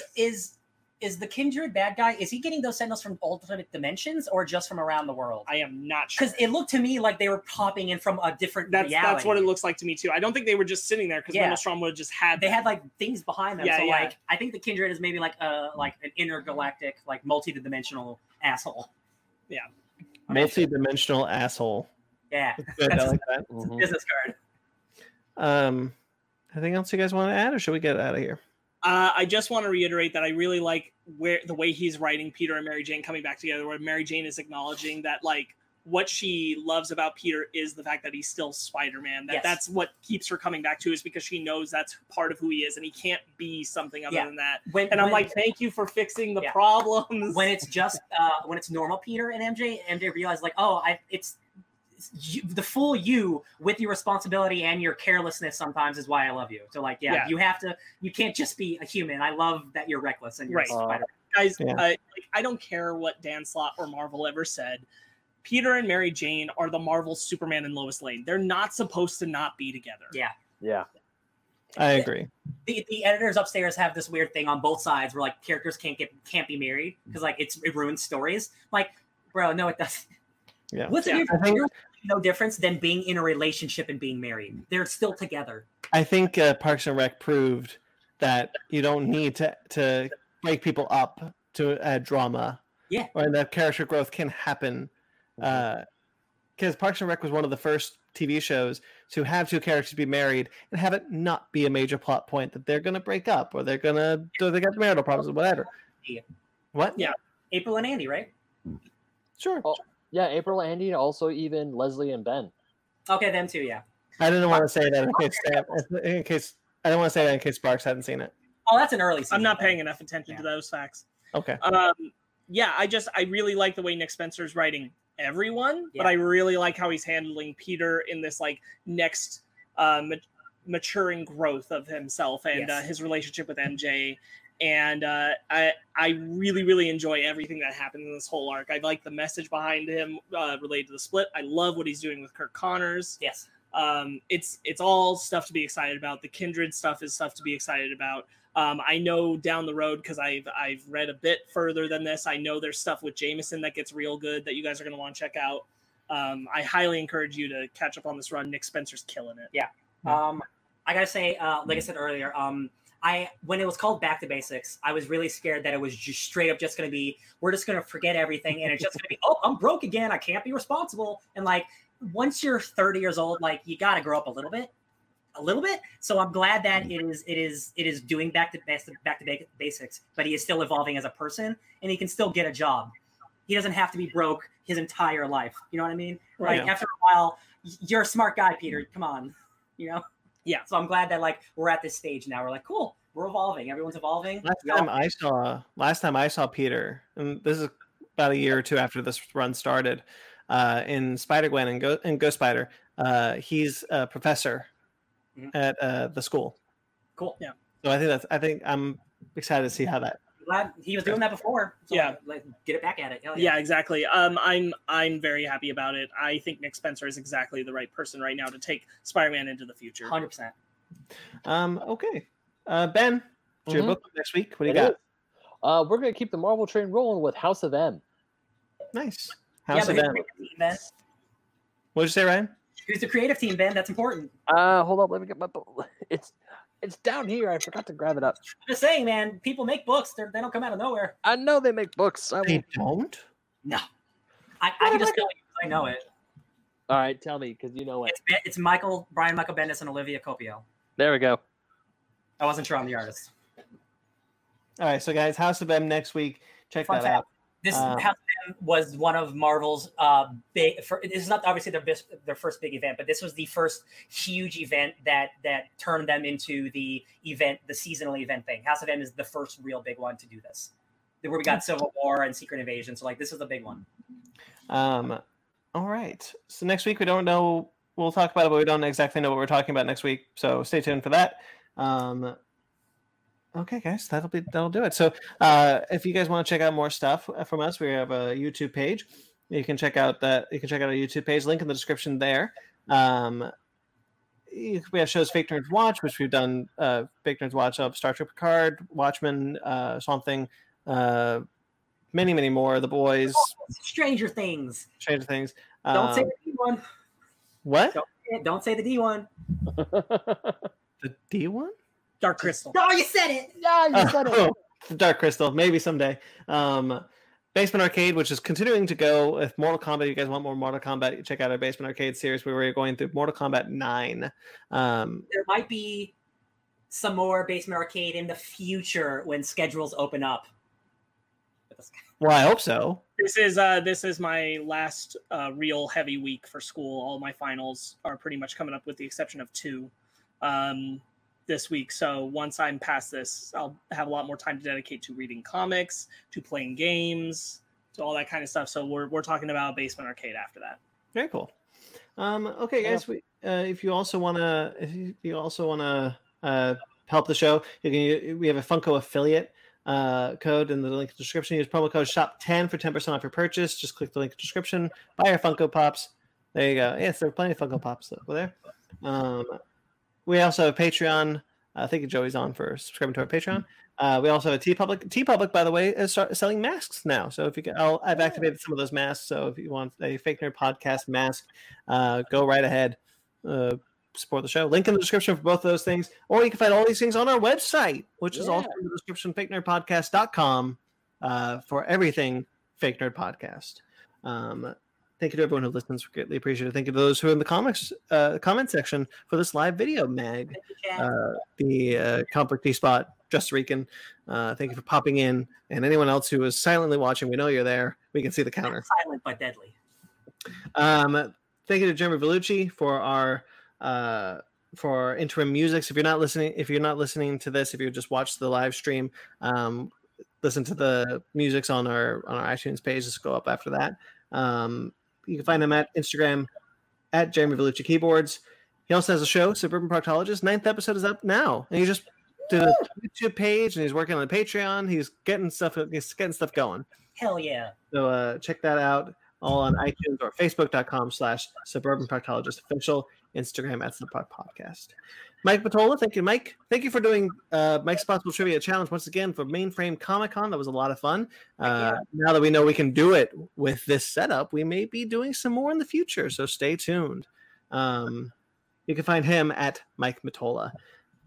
Twitter, we are all on Twitter, Instagram, Facebook, all at Fake Nerd Podcast, fakenerdguys@gmail.com. If you have to get in touch with us personally, I'm at BT McClure on Instagram and Twitter. Marks. Hey, you can find me catching up entirely on Nick Spencer's awesome, amazing Spider-Man run at SparksWitty on Instagram and Twitter, SPARKZ Witty. Also driving myself crazy with schoolwork. Ben. You can find me on the internet at BenMaggot27 on Instagram and Twitter. You can also find me writing for Old School Gamer Magazine. I swear my Final Fantasy article is going up tonight. It's done. It's ready. It's going up tonight after I get some food in me. And also, I'm doing a book club with Downright Nerdy for Dragon's Wrath by Richard Lippin. So that's up on YouTube on Downright Nerdy stuff. Ryan, touch tips. Okay, where are you? Touched. Cool. I'm at DJ Tony Snark everywhere. You can find me on Twitch and YouTube, streaming video games. Beep beep board. Subscribe to us on iTunes. Also, weren't you just on Bored and Annoyed? I was. We did take a week off, but yeah, I forgot. Thank you, Sparks. I did a Bored and Annoyed with all the guys that we do every Saturday. We did Abbott and Costello Meet Frankenstein. I love that movie. Truly one of the best comedies ever made. What a fun time. Solid 80 minutes of romp. Love it. I wanted to do that one, but I couldn't find my movies, so I couldn't do it. It was free on YouTube. I had no idea. Okay, anyway. Subscribe to us. I want to do that one too, but I'm like, I'll just bring way too much nostalgia bias to that one. Subscribe to us on iTunes, Stitcher, Google Play, TuneIn, Spotify, iHeartRadio, rate and review, wherever you get us. We greatly appreciate it. Make sure to subscribe to this video. Make sure to click the bell icon for this video. Make sure to click on that kitty cat. Make sure to click on the subscribe button. Did I say that? Whatever. Subscribe, subscribes, rate, review. Stay fake nerds. Also like and subscribe. Also like and subscribe and stay fakes and fake steak.